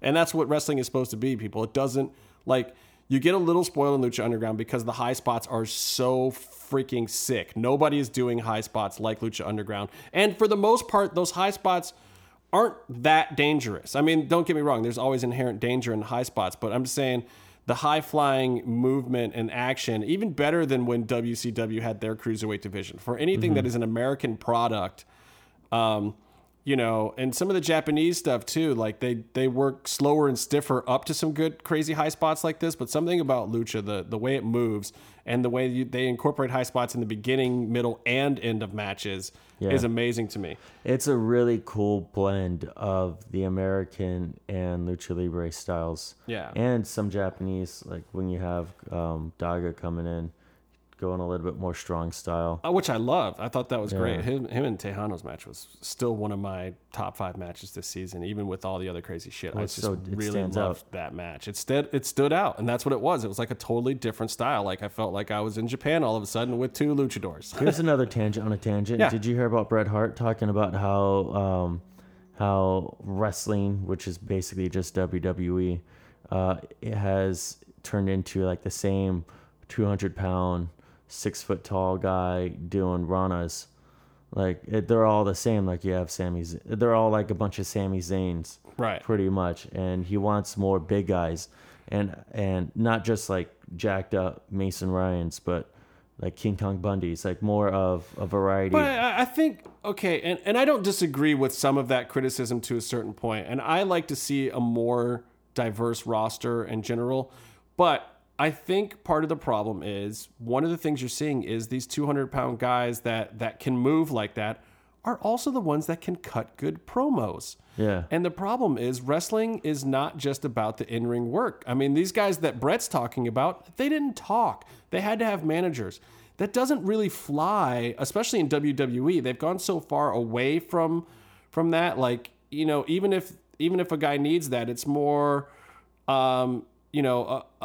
2 guys getting paired together where one of them can talk. Yeah. And they're both in-ring workers. You don't really have the non-workers that will come out and cut the Jimmy Hart promo or the Paul Bearer promo or the Jim Cornette promo. Jim Cornette was a good manager, but I'm just saying, you could do that, and maybe that's the trick. Like, Brett, if you want those kind of guys back, figure out a way to get the storylines over, because if you're talking about WWE, Raw is 3 goddamn hours long every week. Somebody has to be able to cut a promo. The whole show is that long because during the Monday Night Wars, when these 2 companies were going back and forth, those promos where people were semi-shooting were what was selling the whole thing. And the problem is, once you make the programs that long and you're selling those ad revenues, and people, this is real business talk here. Once you're doing that, you cannot go back. Believe me, if Vince McMahon, Triple H, Stephanie, whoever, the powers that be, could go back to a 2-hour Raw right now, they would. Well, they would love to. They can't. The ad sales are done, people. It'll never go backwards now. I don't know if Vince would. I do know the people who are more hands-on writing it would, but you're looking at like okay. No, I'll tell you why Vince would. Because it would protect his talent more and give him better guarantees on paydays if he didn't have to overwork them. Vince doesn't mind working people to the bone, but even Vince McMahon does not want to overwork these guys to the point. Like, look at WrestleMania this year. Yeah. Don't think that Vince McMahon wanted that much of his roster sitting on the sidelines for WrestleMania. Yeah, it doesn't work for him either. But the problem is the stick took over during the Monday Night Wars. The stick became all important. It's part of why Lucha Underground rocks. It's part of why TNA for a while was really, really awesome, because they had that show. They had a really rich X division on top of, some other good mid-card to top-card workers. They had some legends in there as well. They had a lot of guys who could work the stick, but they didn't have to as hard as WWE did. WWE set a precedent for themselves, and it worked even after the merge for a long time, because then you had all these other guys who could talk. You had Booker T coming in, and you just had name after name of all these people. Y2J had already debuted, and you had all these guys that could grab a microphone and carry a 20-minute promo. Keep this in mind. This is a show that every week has to have a 20-minute promo. You know what Lucha Underground could do with 20 minutes? In 20 minutes, you have 2 cinemas and a fucking great match, and drive 10 times more story than one 20-minute promo in WWE in a 3-hour show. Yeah, let's just say 20 minutes is the first half of Lucha. You did all of those scenes. You did that match. You did everything except the main event. That's it. The main event and the final scene. I mean, before the main event happened on this last episode, they have good, entertaining episodes, but this one had not only one of their best matches, but they just dropped a hammer on a ton of story that we've been asking questions about. And before the main event happened, my mind was already blown. And I will say this, the WWE, after the merge with ECW, WCW, whatever, after all that stuff played out, that was the death of the big man. You couldn't get Mark Henry over anymore. You couldn't get Big Show over. Kane started having problems getting over because it was impossible in these huge amount of times without those back and forth storylines and without the new inflood of the WCW versus WWE thing going on anymore. It was really hard for them to get over all those big guys. Rikishi died. All these characters. Yeah. And they were being overworked. These guys don't have the same kind of knees. They can't do the fucking schedule that the 200-pound Sami Zayns of the world can do. They can't do it. That's why. So Bret Hart, there's your answer. That's why you don't have a ton of those guys right now. Well, I also think that he's only looking at WWE. That's his world. Right. Not even TNA. And I don't know what TNA is doing. Well, and if that is your world, that's the thing. You can't do it. TNA can even do it because they film 4 shots. They film 4 days in a row or whatever. But Lucha Underground, when you're looking for what Brett's asking for is a variety in the show. Right. Lucha Underground, I think, delivers that to an extent. You have your big guys. You have your... You don't... I mean, look, but being realistic, the big guys... Yeah, Matanza, Mill, the guys you look at in Lucha as monsters, I'm taller than those guys. Yeah. They're not, it's deceptive even when you're there. They're not that big. Morrison looks like a huge guy in Lucha Underground. Cage looks like a huge guy. But if you stood Cage next to some of the bigger WWE workers, you would be like, oh, Cage is not a very big guy. Well, Dean Ambrose he's tall. Yeah. He's 6'3" or something? Yeah, he's a tall guy, yeah. But he's real skinny. He doesn't carry himself like a big guy. If you threw him... But that's because he's standing in WWE. Yeah, he doesn't look like a big guy there necessarily. I mean, Chris Jericho, if you put him in Lucha Underground, he's almost, size-wise, the same size as John Morrison. Yeah. Johnny Mundo, whatever we're calling him. Yeah. They do a really great job in Lucha with the presentation of their monsters. So, I don't think that Brett's wrong. I just think that fixing that problem is a lot more difficult than just bringing those guys in. You can bring in those big workers, but you're going to beat up their knees. you're going to gas him out. Hell, just the fucking run down to the ring. How fucking far is that? It's like 180 yards. These guys have to do these long ring entrances, and then they have to cut promos, and they have to be on their knees. They have to do solid work.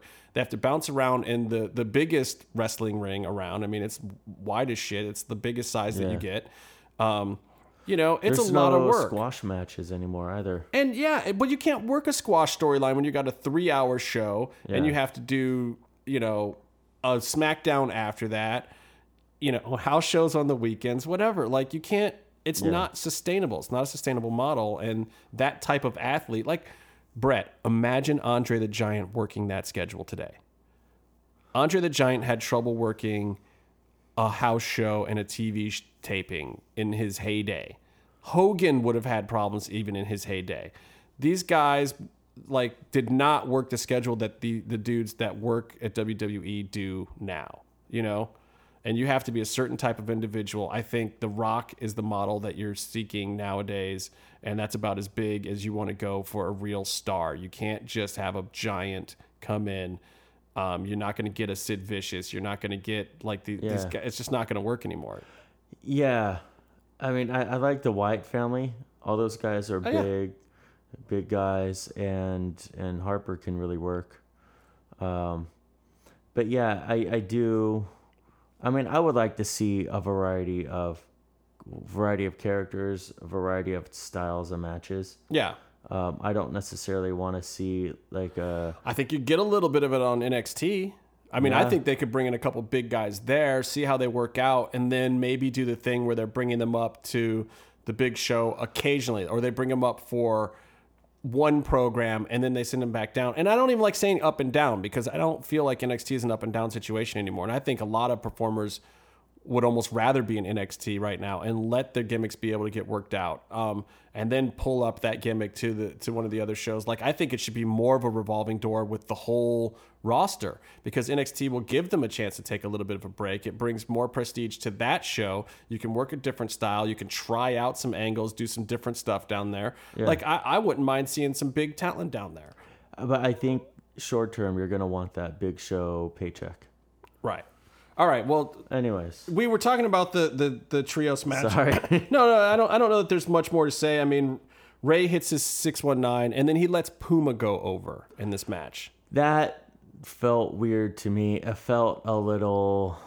Why Puma and not Dragon Azteca too? I mean, I know Dragon Azteca was on the floor at this point Puma's in time. But there, but it's like, this is Puma's house, let him take it. But it also sort of felt like, just a little bit like, Puma doesn't need that.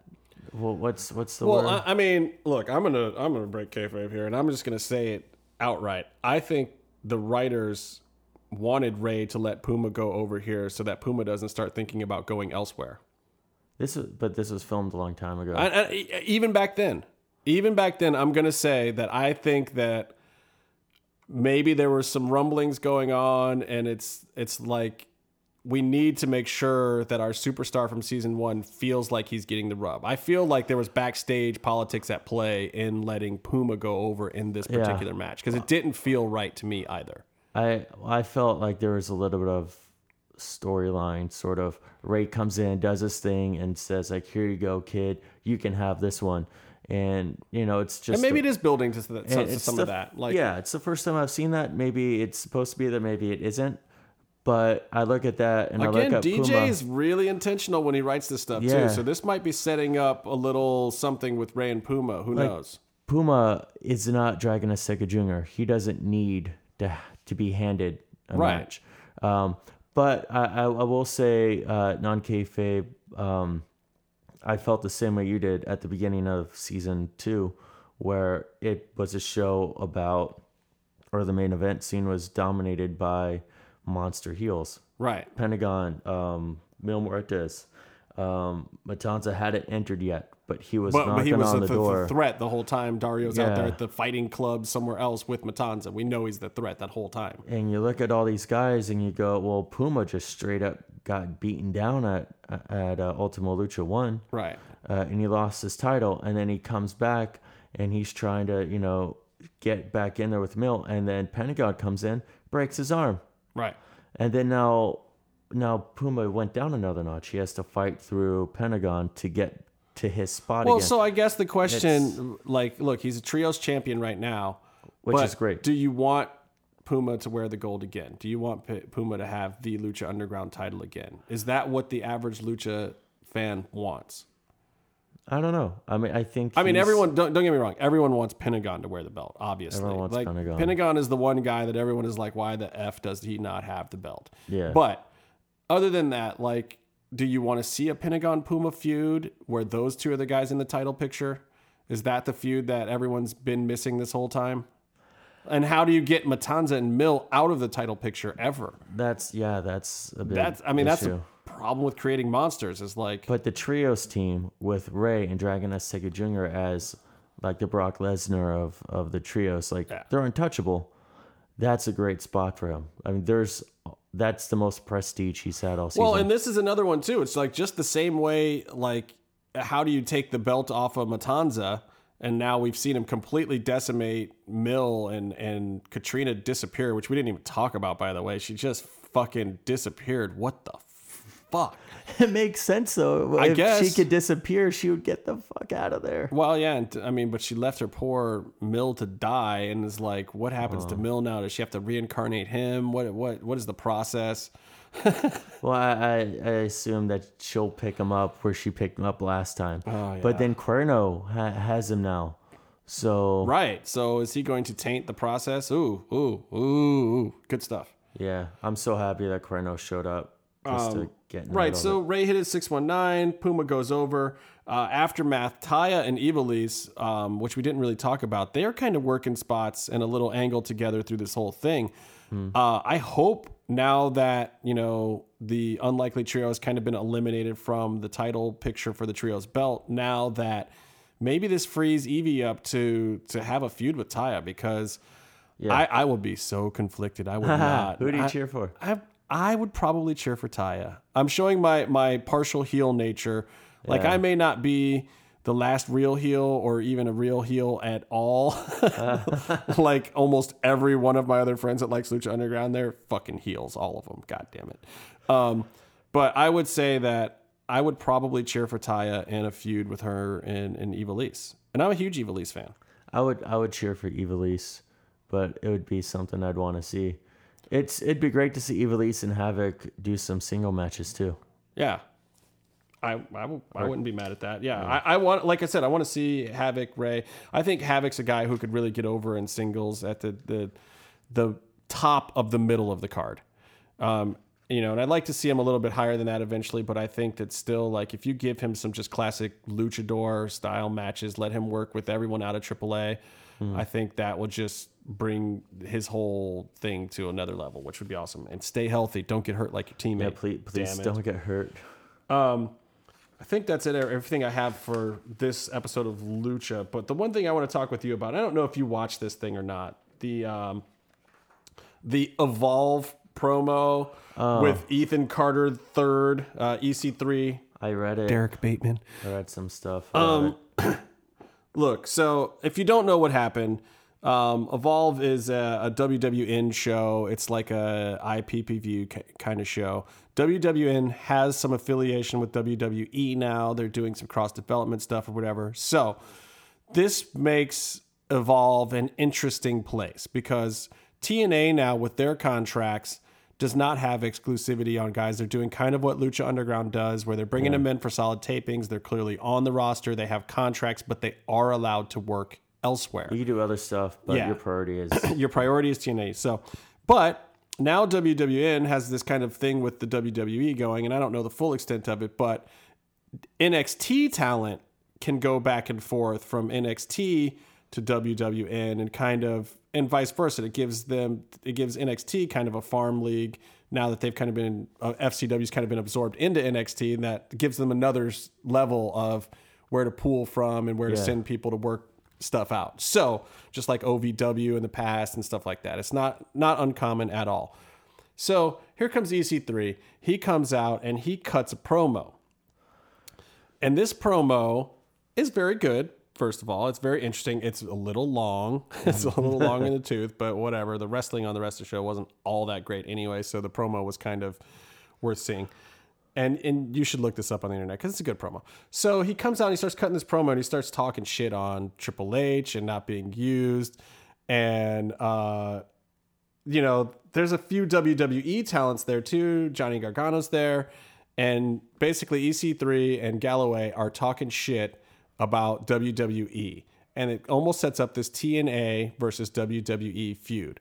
But on second viewing of this, I noticed something very interesting. There's no mention of TNA. Yeah. And that's got to tell you something, folks. The only group not getting over in this promo is TNA. Evolve gets the rub from this. It's a big deal. TNA guys coming out talking real shit about their time with WWE, how they were mistreated or whatever. I feel like, and a few other people have said this. What? Are we burning down? Are we dying? Are we dying? What is that? Aliens? My coffee maker may have turned off. Oh, cool. Yeah. So I think that WWE knew about this promo. I think that EC3 is going to leave TNA. I think that he will probably work Evolve for a little while in WWN. And then I think he will be back on NXT. And I think he's going to get another run in a much different light. And I think that this almost certainly buries the shit out of TNA even more than it already has been buried. That's where I feel this whole promo is going. I think this is a work, people. I do not think this was a shoot promo after all. First viewing, you think it's a shoot. I think this is actually 130% a work. Well, I'm sure he has the gripes, but I also feel like at this point, really, like all that stuff isn't relevant anymore. Like everyone got Bill DeMott fired twice, and and then like especially for him, he's world champ, I guess, for another show. He's like Can their you call main that guy. world champ? He's a champ. Let's just say a champ. He's the champion of another show. Like he's had a ton of success as soon as he left, and But his contract's coming up soon. I don't think he's going to re-up. I just wonder how sour his grapes should be right now, where he's turned out all right, and it's a business of not burning bridges. But it's also a business of making money. Yeah, and I think he's a guy that can do the work to make the money, and whatever the backstage politics are, I think he'll take another shot at it. I think he'll take another shot at trying to get to the big payday. Well, if WWE can make money with him, they'll sign him and they'll shake his hand. I think with a this was smile. a test of that. I think that's what they're doing here. I think they're testing out his heel power and letting him cut a promo on it. Because here's the thing. WWN has very close ties to WWE now. They're not going to book him to come in there and talk shit on Triple H and WWE unless it's okay with WWE. Right. There's no way he comes in there and talks that mad shit. Like everyone's like, ooh, he's off the... That promo went on 20 fucking minutes. There's no way they let a guy come in from another organization go that far off the rails. And again, he never mentions TNA He doesn't mention TNA. He has Galloway with him. Yeah. Who is another rehabilitated... Correct. Sony's been cast off by WWE. And they're both main event players in the where. And I think if you're wrestling. WWE right now, you're looking at the fact that they need to build some more stars, and this whole NXT, the newest version of the NXT experiment, is working. And it's time to capitalize on that. Triple H has been a fan of it. And they should call NXT former TNA champs. Yeah, exactly. Like what, Samoa running around now? Well, Samoa Joe was Samoa Joe before TNA. Well, true. But, and he worked at a lot of I places. mean, TNA kind of did as much as they could to ruin his reputation. But they did. But you have, or else he should have been coming into the main card like AJ. I mean, he shouldn't have been having to even go to NXT in the first place. If you got Samoa Joe didn't get buried, but whatever. Yeah. I mean, you look at a guy like Brock Lesnar, you look at a guy like Matanza, and you go, who, aside from Mill and Lucha, who's going to have a realistic match with them? It's Joe out of any roster that's on TV. Maybe. If you throw in the shoot MMA kind of ability, yeah, it would be a little more realistic. Though weight class wise, Brock and Joe are not like as big a guy as Joe is. Dude, I've stood next to Brock Lesnar. That man is just a building. I'm not saying he would win. No, and but yeah, you need those realistic matchups. You need that kind of thing. I mean, Cena's bigger than Joe, like just size wise. But regardless, yeah, I could actually see that. That would be fun. I would watch the shit out of that. Anyway, so that's really cool though, and that's a really cool thing to notice about that whole controversial segment. Yeah, it was just really like it struck me the first time. I just felt like it was going a little bit long, and it's just the thing is, you guys have to know is shoot promos do happen sometimes. People will let it go, but it's usually complete independent people.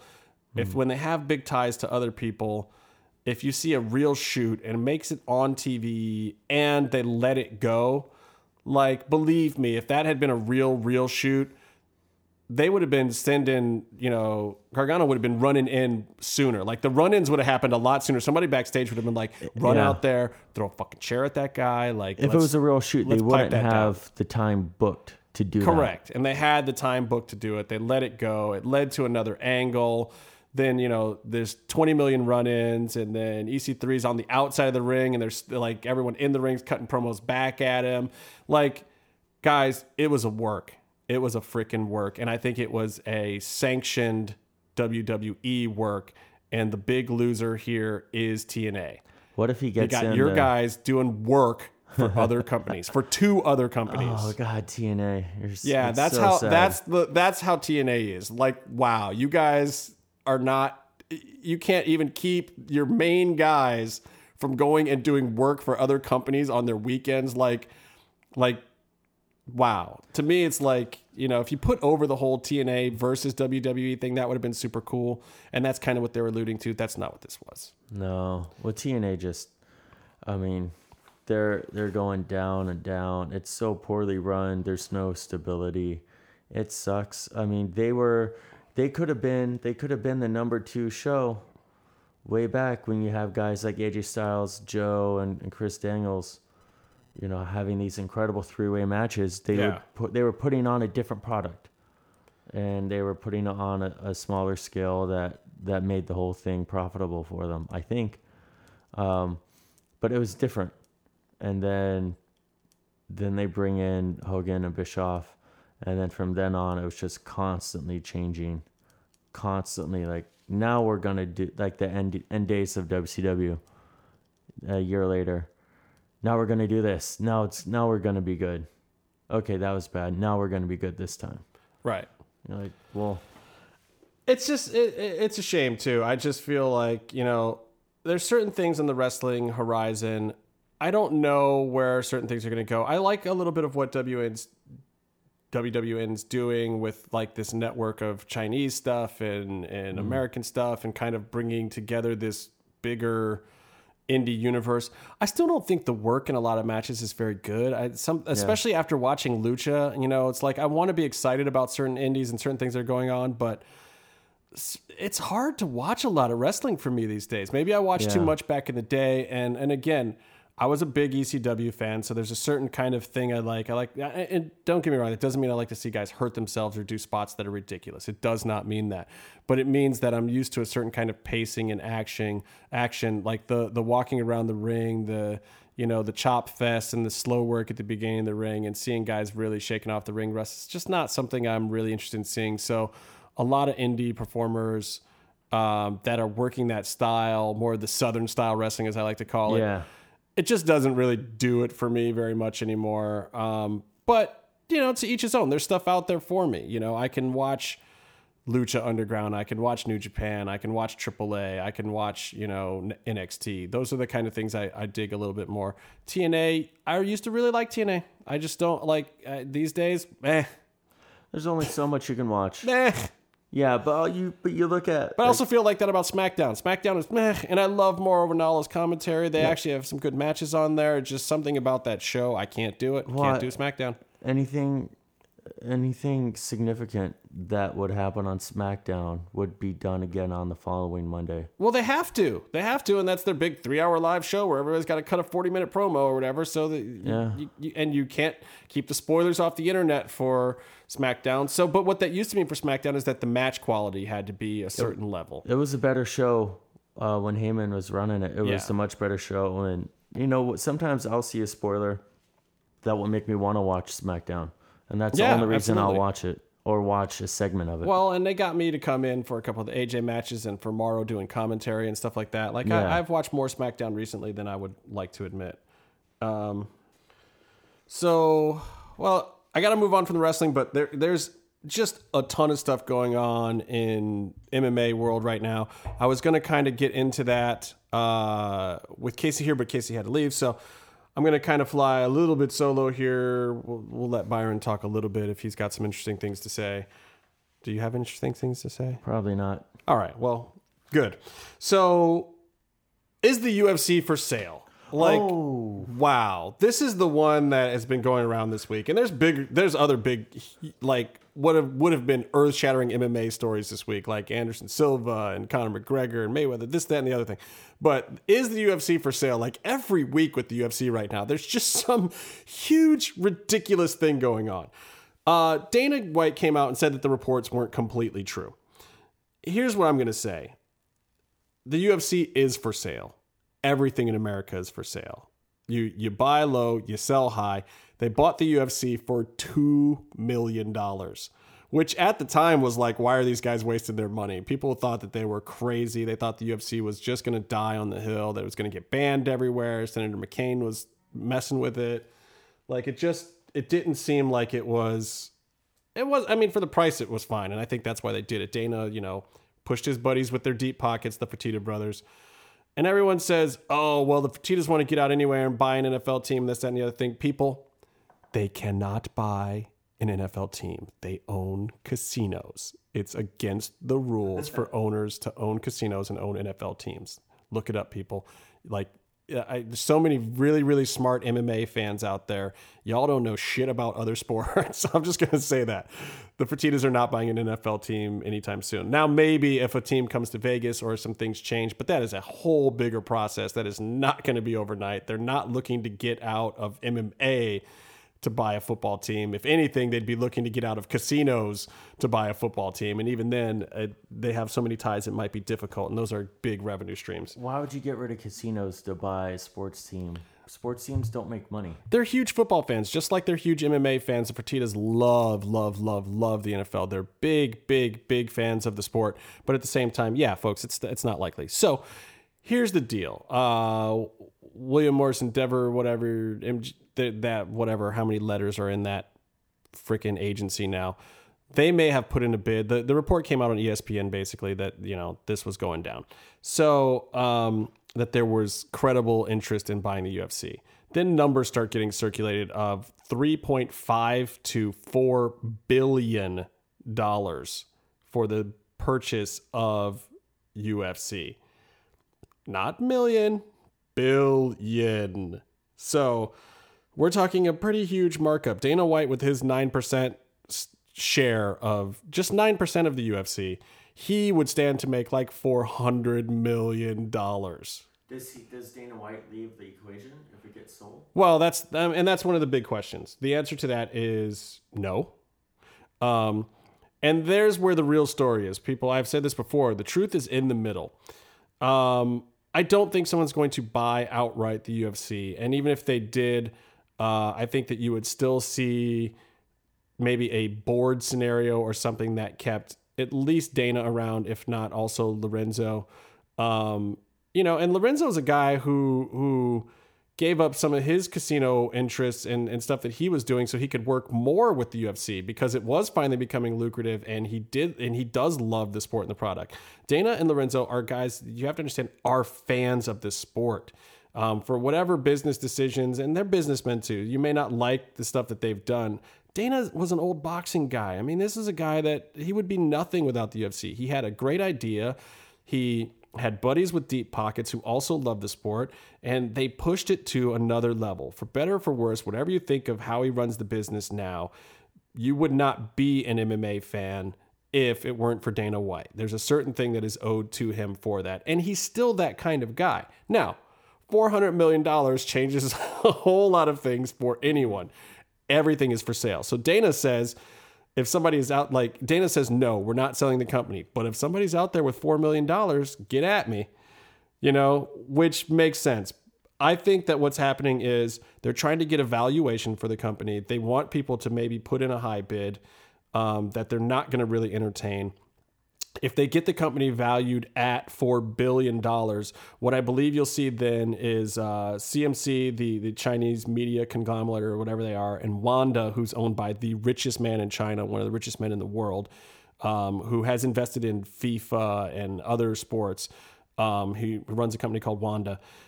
What I think you'll see happen is they will buy a portion of the company, and then they will also in turn help the company expand into China and Asian markets more solidly. That is actually the best case scenario for all of us. If you look at what the movie industry is doing, and Wanda's done a lot of investing there too.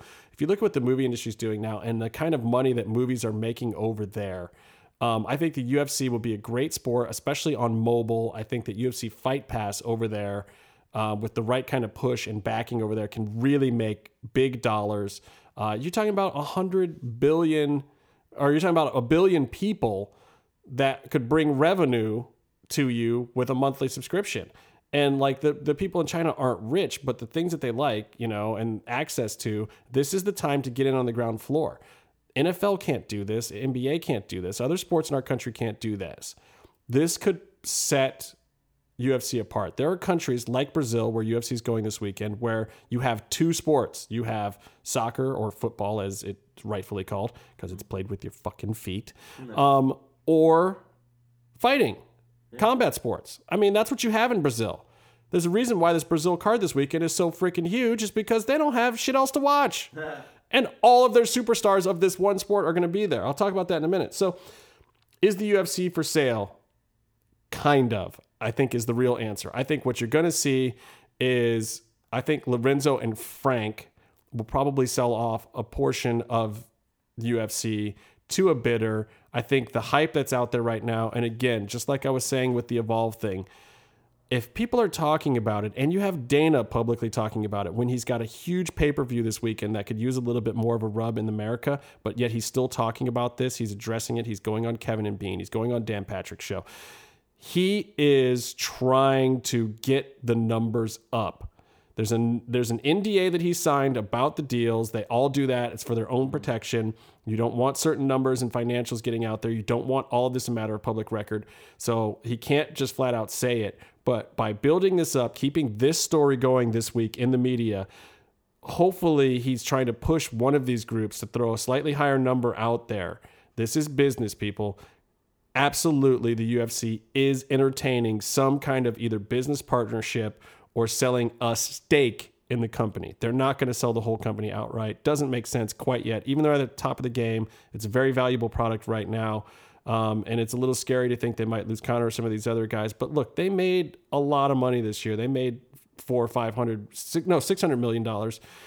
3 or 4 more years of that, you get up in your billions as it is, So if you're making $600 million profit, it is a good time to sell, but it's also a good time to try to build it a little bit more and maybe leverage some of the company, cash in a little bit, get a little bit of money, and then keep riding it out for a little bit longer. Dana's paychecks are huge. He's got plenty of money. He's really rich. So I'll leave it at that. But I think that, there's definitely a reason when you hear Dana White talking about stuff. Even if you look back at the Conor McGregor situation, he wasn't the one who was talking about that then. He wasn't talking first. Conor talked first, and he only addressed it when he absolutely had to, because Conor wasn't going to show up at that press conference. That's the only reason why you got Dana talking about that. I don't think he wanted to talk about that one because it was something he was trying to keep under the rug. He's talking about this because he wants people to know that money is being thrown their way. It's that simple.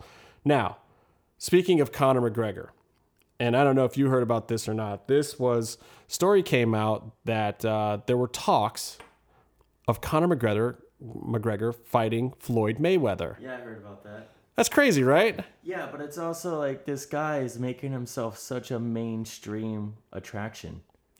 Well, and that's what it is, people. And don't forget, first of all, Floyd Mayweather, don't get out of the MMA bubble, get out of your combat sports bubble, and remember the fact that Floyd Mayweather is the highest paid athlete in the world. And the way that you do that is you have to have a certain amount of hype going on. In boxing, there's really nothing left. Is he going to fight Pacquiao again? Maybe. And he's semi-retired right now. Getting that 50th fight would be a milestone for him, and everyone thought that at some point he would do that. I believe that he will do that. And I say, why not Conor McGregor? Oh, for Conor, that's the fight that he should go for, because one, he's going to beat him up. But two, I mean, you're not fighting really to win as much as you're fighting for that payday. Well, and that's what I'm saying. So here's the way I see that this could go down, people, before we get into the practicality of the situation, which is a nightmare. If Conor fights Mayweather, I believe it's going to be pretty close to boxing rules for Mayweather to do it at this point in time. Now, if it was going to be something more than that, that would come second. First of all, boxing, Floyd will see boxing as safer, especially for him, the way his career has been. And a guy that rich, he is the one who can do the stipulation setting to a certain point because he's the bigger star. And maybe not. To a certain extent, he's going to be the better paid star. He's the guy who can draw more as a star. And Conor draws huge, but we'll get into that. So it would be a boxing fight, which means most likely Conor McGregor would lose. Because you're taking away half of his skills. Not that Conor's great on the ground anyway, but you'd probably be taking away kicks. You'd be taking away positioning. You'd be taking away the thin gloves. He's never knocked somebody out with an 8 or 10 ounce glove or whatever. He's using 4 ounce gloves. And just throwing the heavier gloves too for round. Yeah, I mean, don't get me wrong. I'm sure Conor does plenty of boxing and boxing gloves. Most MMA fighters do. But at the same time, it's different when you're in there going against one of the world's best. I would imagine a fight like that would be Floyd Mayweather staying away from Conor, especially when he's got energy, taking him into deeper rounds. And keep in mind that even with shorter rounds, this is more rounds. Conor would have to be up on his bicycle for a long time. And we saw in the last fight how he gassed. They'd have to work out something to make the weights work out right. But you could absolutely have this match. You absolutely could. Floyd would win, and then Conor would just talk shit for the rest of his career about how in an MMA fight it wouldn't have gone down that way, so he'll still get the rub there, and he won't lose that much face in losing in a pure boxing fight to Floyd, and they will both cash the biggest, stupidest checks you have ever imagined. It would be bigger than any of Floyd's fights. A lot of boxing purists hate this because of that fact, but I'm here to tell you, Floyd Mayweather fights Conor McGregor. It is the biggest pay-per-view of all time. It is the biggest sporting event for a long time to come. It will make more money than anyone has ever seen on pay-per-view. It'd be huge. Is Mayweather under contract to anyone? No, his Showtime contract is up. He's pretty much his own promotions. Most people think that if he was going to do something like this, he'd still have to go back through Showtime. Conor, however, and this is where it gets tricky, is under a combat contract with UFC. So Dana White has said, if that's the case, and by the way, people, this whole thing is not made up. People thought that this was it might be a little bit of a troll job, but Floyd Mayweather himself, his father talked about it first and kind of slipped and said, oh, Conor would beat that, or Floyd would beat that man Conor and blah, blah, blah. His dad said some stuff that kind of acknowledged that Floyd had been talking about it. Conor put out his poster showing what the fight poster would look like to kind of amp things up. And believe me, Conor loves this. This is all helping him out with his negotiation, what he's trying to do right now. It keeps him relevant. It shows Dana White that regardless of him being pulled or slapped on the wrist or whatever, that Dana is going to have to reckon with Conor at some point in time because Conor means money, big money, especially when we're talking about things like this. When we're talking about Conor versus GSP, Conor versus Nate, Conor versus now a boxer, Floyd Mayweather. Yeah. We're talking about these are the things that will draw the biggest money, period. Dana cannot ignore that. As much as he wants to stay a purist to his sport, he cannot ignore this big money stuff. So basically where it stands, and then Dana says, no, it couldn't happen. Floyd, call me if you want something like that to happen. And then, Dana was asked very directly on Dan Patrick and I think on Kevin and Bean here in LA. So would UFC be part of this fight? And Dana was basically saying it'd be under our umbrella. Not necessarily entirely true. Showtime and Mayweather Productions could basically do a co-venture with, and this has happened plenty of times in the past with Golden Boy and Don King Productions, this is a boxing thing. You get one fighter from one promotion, you get another fighter from another promotion. It's not the way the UFC works because they're both a promoter and a league. But for something like this, yeah, you do it under both banners. You either pay a flat fee to get the fighter, with what Floyd Mayweather makes for a fight, they could say, here's $100 million. Give me Conor McGregor. UFC and Conor can fight over how they split up the money. We don't care. You give me the fighter for a fight because that's what I want my 50th fight to be. And Floyd's the guy that can do that. Floyd does call Dana up and say, hey, I do want to actually do this fight. It's a special attraction. What's your number? Let's talk numbers. What do we do? Because I'm getting paid a fortune and I know I'm going to beat your guy. It becomes almost a no-brainer for everyone at that point. Everyone thinks this might be ridiculous. I think the scary part is this might not be ridiculous. Yeah. There's a lot of money on the table here. When you look at the situation itself is pretty out there, but when you look at how much money that could be brought in, it seems like the obvious choice. Yeah, it kind of does. Now, I think there might be a layer of protection for Conor right now. I think Dana would want to see a few things played out first. I believe Dana sees this as something for maybe late next year. But people don't think that this couldn't happen. Don't think that Floyd's people and Conor's people haven't talked either, because I think they have. Mm-hmm. And in fact, Conor hyping it up a little bit and just feeding into it doesn't hurt him at all, especially with his current situation. And he's supposed to talk to Dana White this week, by the way, guys, to figure out what's happening, or early next week. It's just very interesting. Keep an eye on it. It really, really could happen. There's a lot of ways, surprisingly, that it makes sense. Now, don't get your hopes up, because one of those ways that it makes sense is not Conor McGregor beating Floyd Mayweather. MMA fans, this is my love letter to you, telling you right now, I'm sorry I'm breaking up with you, but Conor McGregor does not beat Floyd Mayweather in any version of this fight that they set up, because Floyd Mayweather will never do full contact MMA.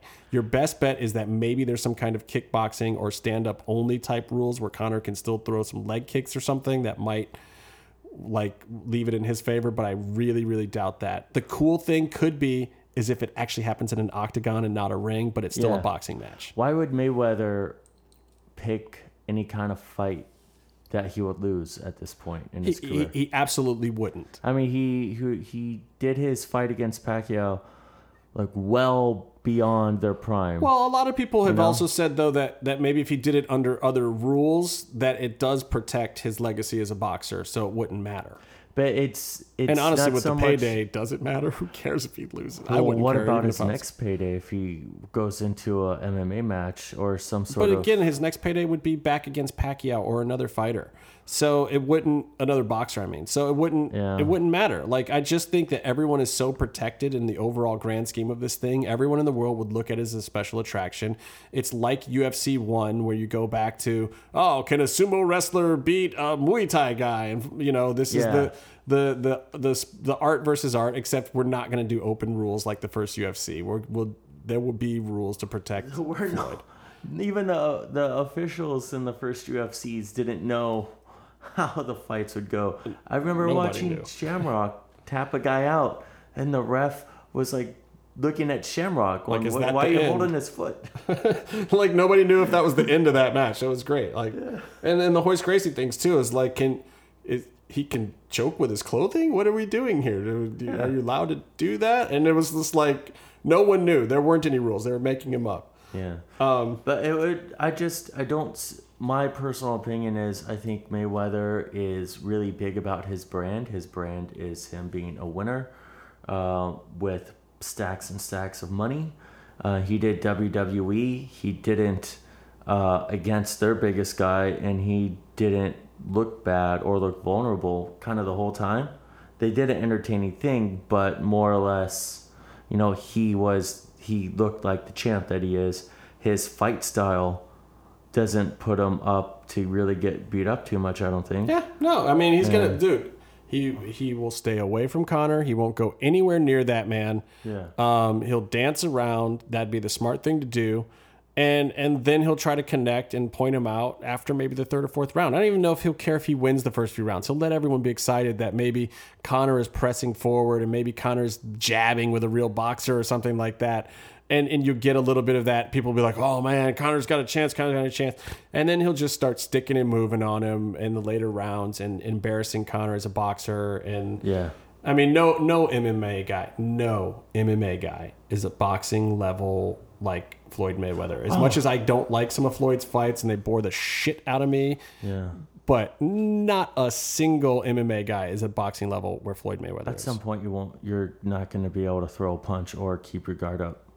Yeah, I mean, it's just going to happen, and Conor will keep his hands a little too low. I mean, he's not unless he starts sparring with world class boxers overnight, like, and who's even that going to be? You know what I mean? It's just, again, it would go down a certain way. So, other UFC news to get to this weekend: Pride of Cleveland, Stipe Miocic for the heavyweight title, headlining in Brazil.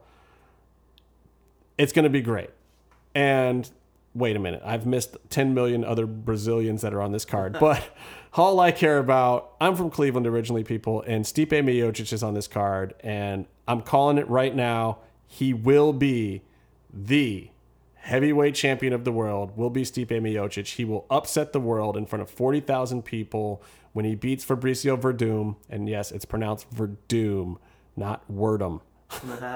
I've heard people on the radio and like non-MMA people calling him Wordum all week. It just makes my skin crawl. I have a question. Your mic sounds funny. So, it's in that mode. I'm sorry. That's okay. I messed it up. That's all right. I'm not a huge knowledgeable MMA person, but one of the first things that I was taught was when you're watching like UFC or watching a show, you always bet on the Brazilian jiu-jitsu guy. Well, and a lot of people are going to do that. I think Verdum's coming into this fight as a favorite. Yeah. And not only is he a jiu-jitsu guy, dude, by the way, Fabricio Verdum is one of my favorite fighters of all time. I sat next to him and Tom Atencio on a plane coming back, who was the guy who used to run Affliction, on a plane coming back from Sturgis one weekend, and I was wearing all my tap out stuff because I used to work on a TV show with those guys. So it was really, really weird. And I'm like, I cannot believe I'm in full tap out and I'm sitting next to the owner of Affliction. This is so fucked up. But Tom was sitting in the middle seat and Fabricio was on the outside seat. There was no first class available coming out of Sturgis because it was after the big bike rally and every seat on every plane was full. And I'm just sitting there and I'm talking it up with those guys. It was so weird that the three of us were in the same row and Hanato Babalu was behind us. And Verdum's English wasn't as good back then. But we were just talking. He was just the nicest guy in the world. I was really stoked when he beat Fedor. I actually won a little bit of money when he won the belt. I'm not a huge gambler, but it was great. I love him, and I can't believe he's got to face my favorite fighter, Stipe Miocic. It's a shame. Pride of Cleveland is going to demolish him. And hopefully whenever Stipe retires, then Fabricio can have the belt back. No, but I'm actually serious. There's some keys here that people will think is crazy. But here's how Stipe can win this fight. Stipe is a better boxer, though Verdum has been putting hands on fools. He put hands all over Kane. He knows how to box now. And it's amazing because that was part of what was missing. He was a great jiu-jitsu guy. He kind of embarrassed Fedor, or surprised him with some jiu-jitsu, but he can throw hands now. Stipe's still better. Stipe is also very underrated as a wrestling. You don't see it very much. Why? Because Stipe's knocking people the fuck out all the goddamn time. You never even really get to see his wrestling. He's got kind of a Chuck Liddell style sprawl and brawl. He's going to be really hard to put hands on. I think what is in Fabricio's favor is the championship rounds. If this fight goes long, maybe Fabricio can pull it off. I would not expect to see a quick victory from Fabricio in this fight. If Fabricio wins, I say it's 4th, 5th round or decision. Stipe wins, I'd imagine it'd be the first couple of rounds. I think, however, Fabricio's faith in his hands right now is going to lead him into a place where he doesn't want to be with Stipe. I think the hype of being in front of 45,000 Brazilians, because this fight's in Brazil, is actually not in Fabricio's favor. I think it's going to get him hyped up to try to put his hands on Stipe, and I think that's a mistake. I think Stipe can outbox him, and he can win this fight very early. So my official prediction is Stipe Miocic by TKO in the late second round. I'm going to be that specific with it. I think he'll beat him. I think he'll hit him, knock him down. Fabricio won't go out. He'll jump on him, ground and pound him late in the second round, maybe around 4 minutes and 21 seconds. So that's my very, very, very, very, very, very specific prediction for this fight. I'm an idiot from Cleveland, though, so you don't have to put your money where my mouth is. That being said, this card is almost bigger than UFC 200. If you know, like Byron said, people are always telling him, bet on the Brazilian who knows jiu-jitsu. Every single one of them is on this freaking card. Yeah. And I think it's going under the radar. I think this is a better card, especially with Conor McGregor not being on UFC 200, than UFC 200 is. You've got Jacare versus Vitor Belfort, which is a barn burner. Like, Vitor on the feet is fire. Jacare on the ground is fire. Like, if Jacare can get close, this thing's going to be nasty. But Vitor's got some ground skills too. And the real question, I think, for that match is the non-TRT version of Vitor Belfort going to be able to keep up with a in the prime of his career, Jacare Souza? We'll see. Either way, I'm happy to pay money to watch it because those are two top Brazilian stars facing off with each other. And Jacare, when he swings, like, he's got stand-up too. He is all hips. He puts his hips into it. He just turns. It's like one of those old He-Man figures where the torso just whips around. And he could potentially knock out Vitor too, because I think Vitor will be trying to work high head kicks and stuff like that, and it'll put him right in range. So I expect there to be fireworks. You've got Chris Cyborg finally making her UFC debut against Leslie Smith. Leslie Smith fucking asked for this fight, people. Why? What's wrong with her? She hangs out with the Diaz brothers. She trains with the Diaz brothers, and I'm here to tell you, up north here in Cali, the sanity level of these fighters is in a different place, man. If you've ever encountered the Diazes or anybody even from their camp, these people like to fight. They like to scrap. They just want to get in there and get ugly. Nobody asks for a fight from a fighter who demolishes almost every one of their opponents in the first round. Chris Cyborg is a beast. Leslie Smith's got to go up 5 pounds. It's at a catch weight of 140. UFC got tired of waiting around to see if she was going to cut down to 135. Ronda Rousey's not around right now anyway, which was the fight they were saving Chris Cyborg for. So Dana White and the boys just said, fuck it. We're putting her on the Brazil card. We'll do it at a catch weight so she doesn't have to come all the way down to 135, but maybe it'll prime her to do that later. Let's get Chris Cyborg in the mix. And there's other fights out there for Chris Cyborg, and I'll get to one of those in a minute. But that's a great fight. Also, I don't really give Leslie a huge chance, but damn, she's so scrappy. She really, maybe she's the one that could expose something in Chris Cyborg that we've never seen before. Maybe she could put hands on her. Maybe she can dance and move faster than Chris. I don't know. Maybe the jitters get to Chris, but Chris can be at home in Brazil, fighting in her first UFC. I expect that to be fireworks. I really think that Chris Cyborg's probably going to try to put Leslie's face into the front row. She's going to make a statement. I mean, it's her and Ronda really, like, proving who's the best, and they're not in the same weight class, right? So they're not now. And they both have something to prove. Ronda's got her one loss now, and she's going to have to come back and prove that she's still got something. Yeah. Chris Cyborg's been fighting in Invicta, which really hasn't been giving her the top caliber opponents. So yeah, she's been knocking everyone the fuck out, but since Gina Carano, who's Cyborg fought. Where's Gina Carano? Gina is just somewhere being hot. Yeah. Oh. No, I mean, they've teased her coming back. I heard Randy Couture talking recently about it, and it's just like, if Gina wants to come back, she could, but, you know, she's in Deadpool or making money, and, like... She wasn't good in Deadpool. I loved it.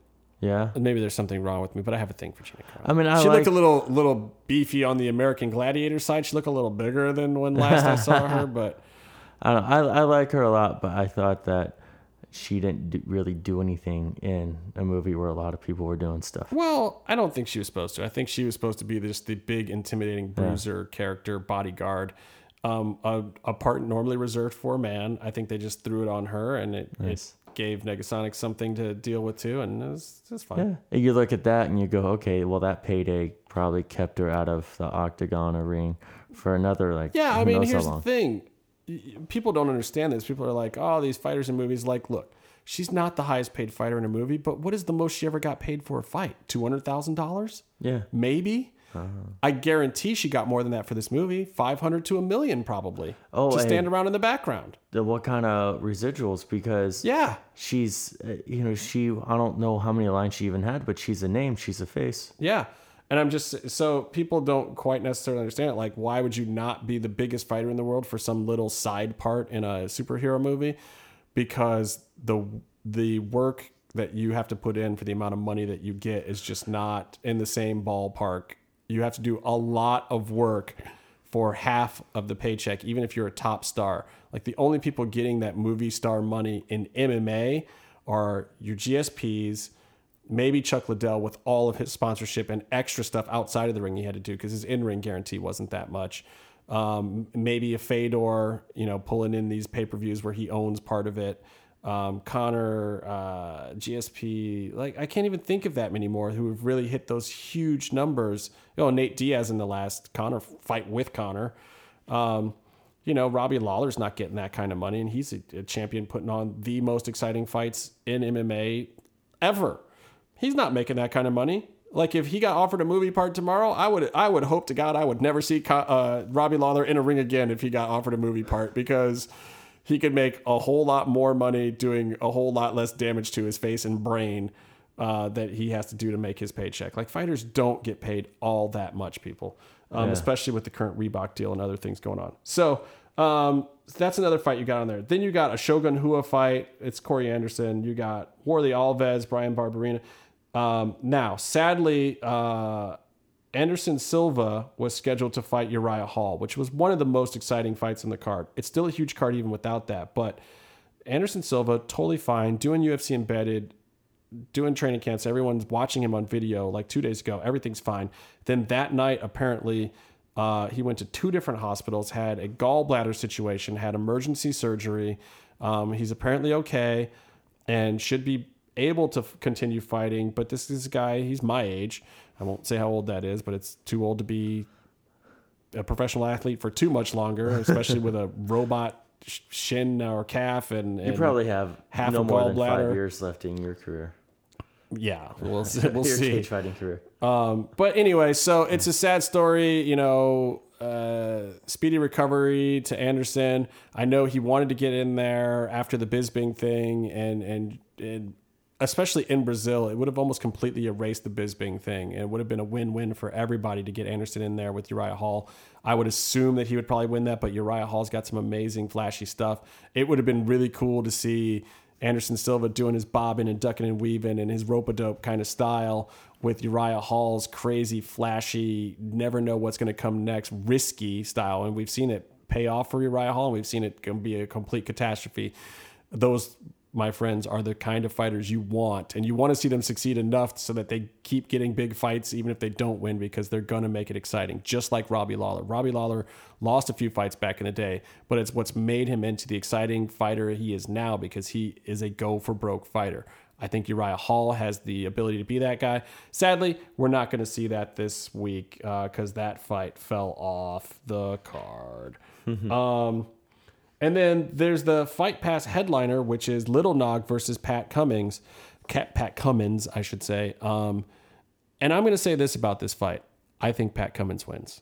I know this is another one, he's not going to walk into Brazil and beat a legend. It's Little Nog, first of all, who is a legend, but not quite like his brother. People get them confused way too often. But I think that Pat Cummins, his wrestling and his ability to put hands on Little Nog with his wrestling is actually possibly going to get the job done. And I think this might be the chance for Pat Cummins to actually become a bona fide UFC star.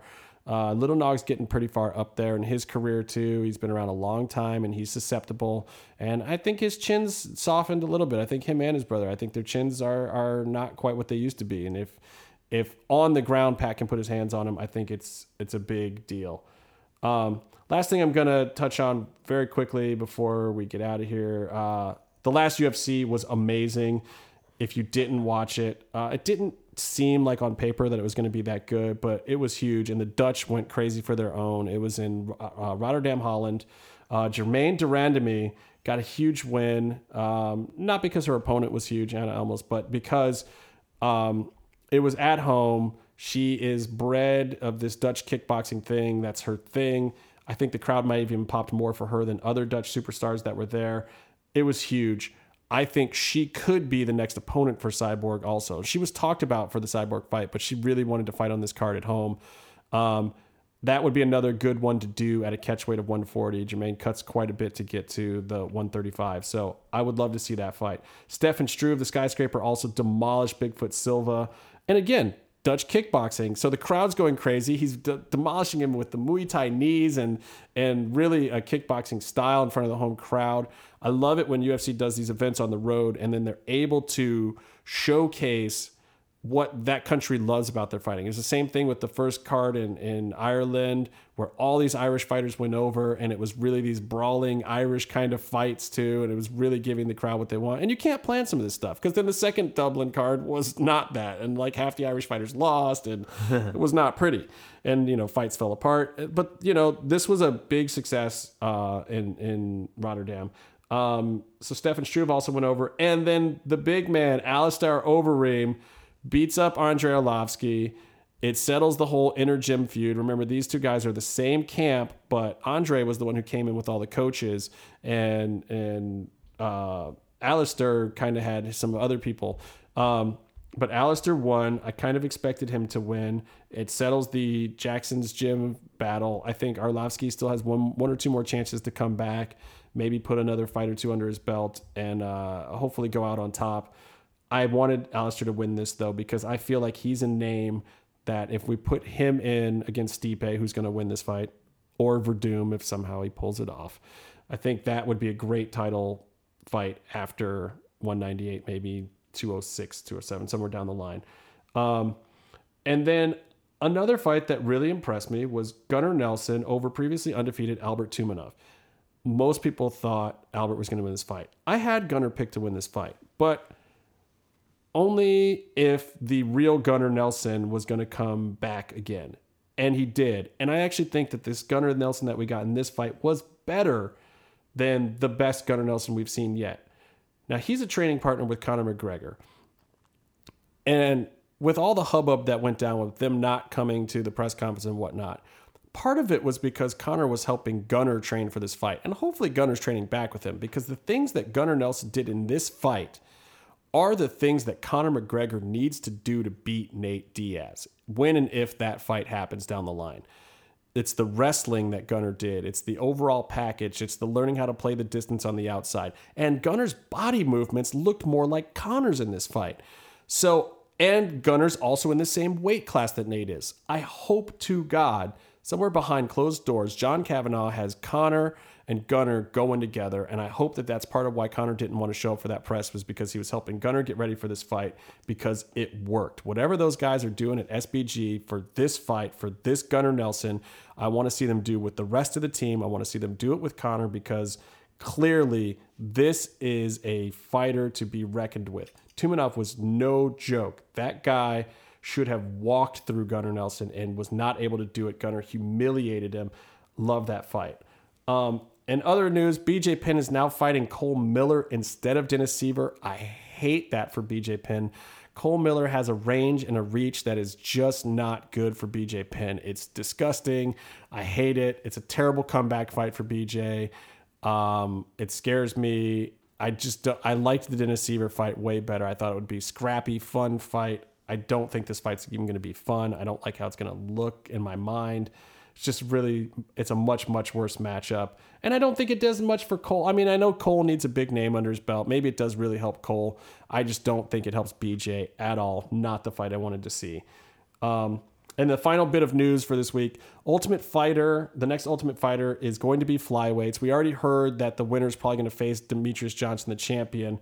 The two twists that were released information-wise this week are that they're going to do 16 fighters. They're going to sign them into the division, it looks like, and they're not going to make them fight to get in the house. The 16 fighters that are announced will just go into the house, and then they will be trained, and then the winner of this whole thing gets to fight DJ. The really, really strange part about it is the two coaches are now Joseph Benavidez and Henry Cejudo, two guys who have been pretty well picked apart by the champion Demetrius Johnson. So you've got two guys who failed to beat this guy who are now going to be training the next 16 guys who are going to try to beat this guy. I don't know if it makes sense. Maybe it doesn't. All I know is now you're definitely creating a boiler, a hot pot of all the flyweights together in one room, basically all trying to get to DJ at some point in time. It's kind of crazy. It's kind of unique. I don't entirely understand it. It's a weird thing. So either it will kind of rejuvenate the division or maybe it'll kill it once and for all. I don't know. That's it for me. You got anything else you want to talk about this week, Byron? I think you raised a lot of good points. I agree with most of them. I think, though, we should revisit Casey and just go over the fact that he's a bitch. Who's Casey? Yeah. Empty chair. Empty chair. Casey, if you are not a bitch, you have now to speak your case. I'm going with bitch. All right. Well, it's straight from his mouth. He didn't. Yeah, he did. You could have spoken up for yourself, Casey. You were on the podcast today. You could have said something for yourself. But... Surprised he didn't say anything about all the MMA stuff you're talking about. Yeah, I was really hoping to get a lot of good input from him about all this exciting MMA stuff because he's a big MMA fan. And yeah, he just sat there and ate all the cookies he brought for us. It's a shame I couldn't get Vinny here because Vinny would have really, really lit him on fire for doing this to us again. Shout out to Vinny. Yeah, Vinny, we got to get you back on the show. Maybe I'll have Byron record a segment for you for next week's show if you're in town tonight while I'm otherwise preoccupied as always. Vinny's going to kill me one of these days, man. Every time he comes to town, I'm like nowhere to be found. He totally broed me out with an Ultima Lucha ticket last year when I didn't sign up soon enough. And he's totally been a bro and saved me on the podcast a couple times. And then every time he's in town, it's like, I can't go out. I can't come out and play. I'm so sorry. And I wasn't even at the Saturday taping last time when he was actually at Lucha Underground for the Saturday taping. I couldn't even go that day. I suck almost as much as Casey. I'm so sorry, Vinny. Well, hanging out with Casey always makes you feel better about yourself. Yeah. But I do consider, Vinny kind of the unofficial fourth co-host of this show. He was our very first guest, and he's always been a big supporter of ours, and so we support him right back. And then, our last Real Heels buddies. Urban wants to come on the show at some point in time, too. I got to get Urban on the show. Hey, we got to do a joint thing. I want Urban to talk video games with Casey. Yeah. But here's what we do though. We just all get together and do something, and then we actually put it out, as opposed to the last time G-Man was in town and we recorded something and then just never did anything. Oh, you guys are the worst. You guys need me, because you need me standing over all of you, just saying, no, we have to do this now. We will do this now. We will record it, and it will be good, and we will put it out. We recorded it Saturday, and then we listened to it on Sunday, and thought, the levels are really good. Hey, this will be really funny. And then it's just still on someone's iPad who isn't doing anything anymore. Oh, I see how that works. Yeah. Maybe I can get him to email me that file, because he doesn't hate me like he hates everyone else. Yeah. Yeah. Wait, no, because then we'd be getting the rub and he wouldn't. No, we'll make him come back and do it one of these days. But, hey, maybe they'll come to town for Ultima Lucha, and we'll do, maybe everyone will be here. Maybe we'll get every Lucha podcaster together for one giant gangbang podcast. Maybe we can get... We'll put one mic in the center of a room. Yeah. Well, I don't know if any of those other guys actually get out here for tapings. The heels will be out here. The heels will be out here for sure. They're the only ones that I know. Other people will come out to the tapings. Well, maybe we'll just do a big gangbang podcast with Heels and us. Hopefully, if they're in town long enough, there'll be some time. I want to shout out to the Heels. I stole their gimmick this morning, and I spiked my coffee at 9 a.m. Man, this show's making more and more sense all the time. Like, I wonder why my back hurts when I'm finished with this show from doing all the heavy lifting. It's because Byron takes time off, and then he comes in sipping tainted coffee. Casey is off like trying to have a real life and get a real job and this, that, and the other thing. And like last week he was like doing fun stuff with his dad. Like he was taking his dad to the movies. Like, so he was taking his dad to the hospital. No, he wasn't. He was. I thought they were going to the movies. Doctor. Oh, well, that makes it different. I actually feel for a little. Yeah. I thought he said he was going to the movies. Maybe they went to both. Maybe it's like, hey, go get a checkup and taking a flick. No, he took him to the hospital doctor for some sort of thing, and I think everything's fine. And then he drove back down here. Like he did a lot of driving. He lives in Castaic. Yeah, he does not. Just so you guys know, Casey does not live close. Like the fact that the three of us in any way, shape, or form have actually been able to get together to do this podcast recently is amazing. Anyway, we'll stop taking up your valuable time, people, even though I know you love to hear us talk about nothing. Hopefully all of our rants and interesting things about Lucha Underground, the Lord Big Boss, the EC3 thing in Evolve, the UFC talk, UFC for sale. Hopefully all this stuff has been interesting to you. If it's not, why the hell are you still here after the 2-hour mark on this fucking podcast? Oh, you know, it'd be great. EC3 versus Bill DeMott. Like hour 2 main event of Raw. Can he be Hugh Morris again? Just for that? Oh, what if? No, I think he has to wear like the NXT sweatshirt or the. Got to put over current product. We'll see. We shall see. But quote me on it. Stipe Miocic wins this weekend.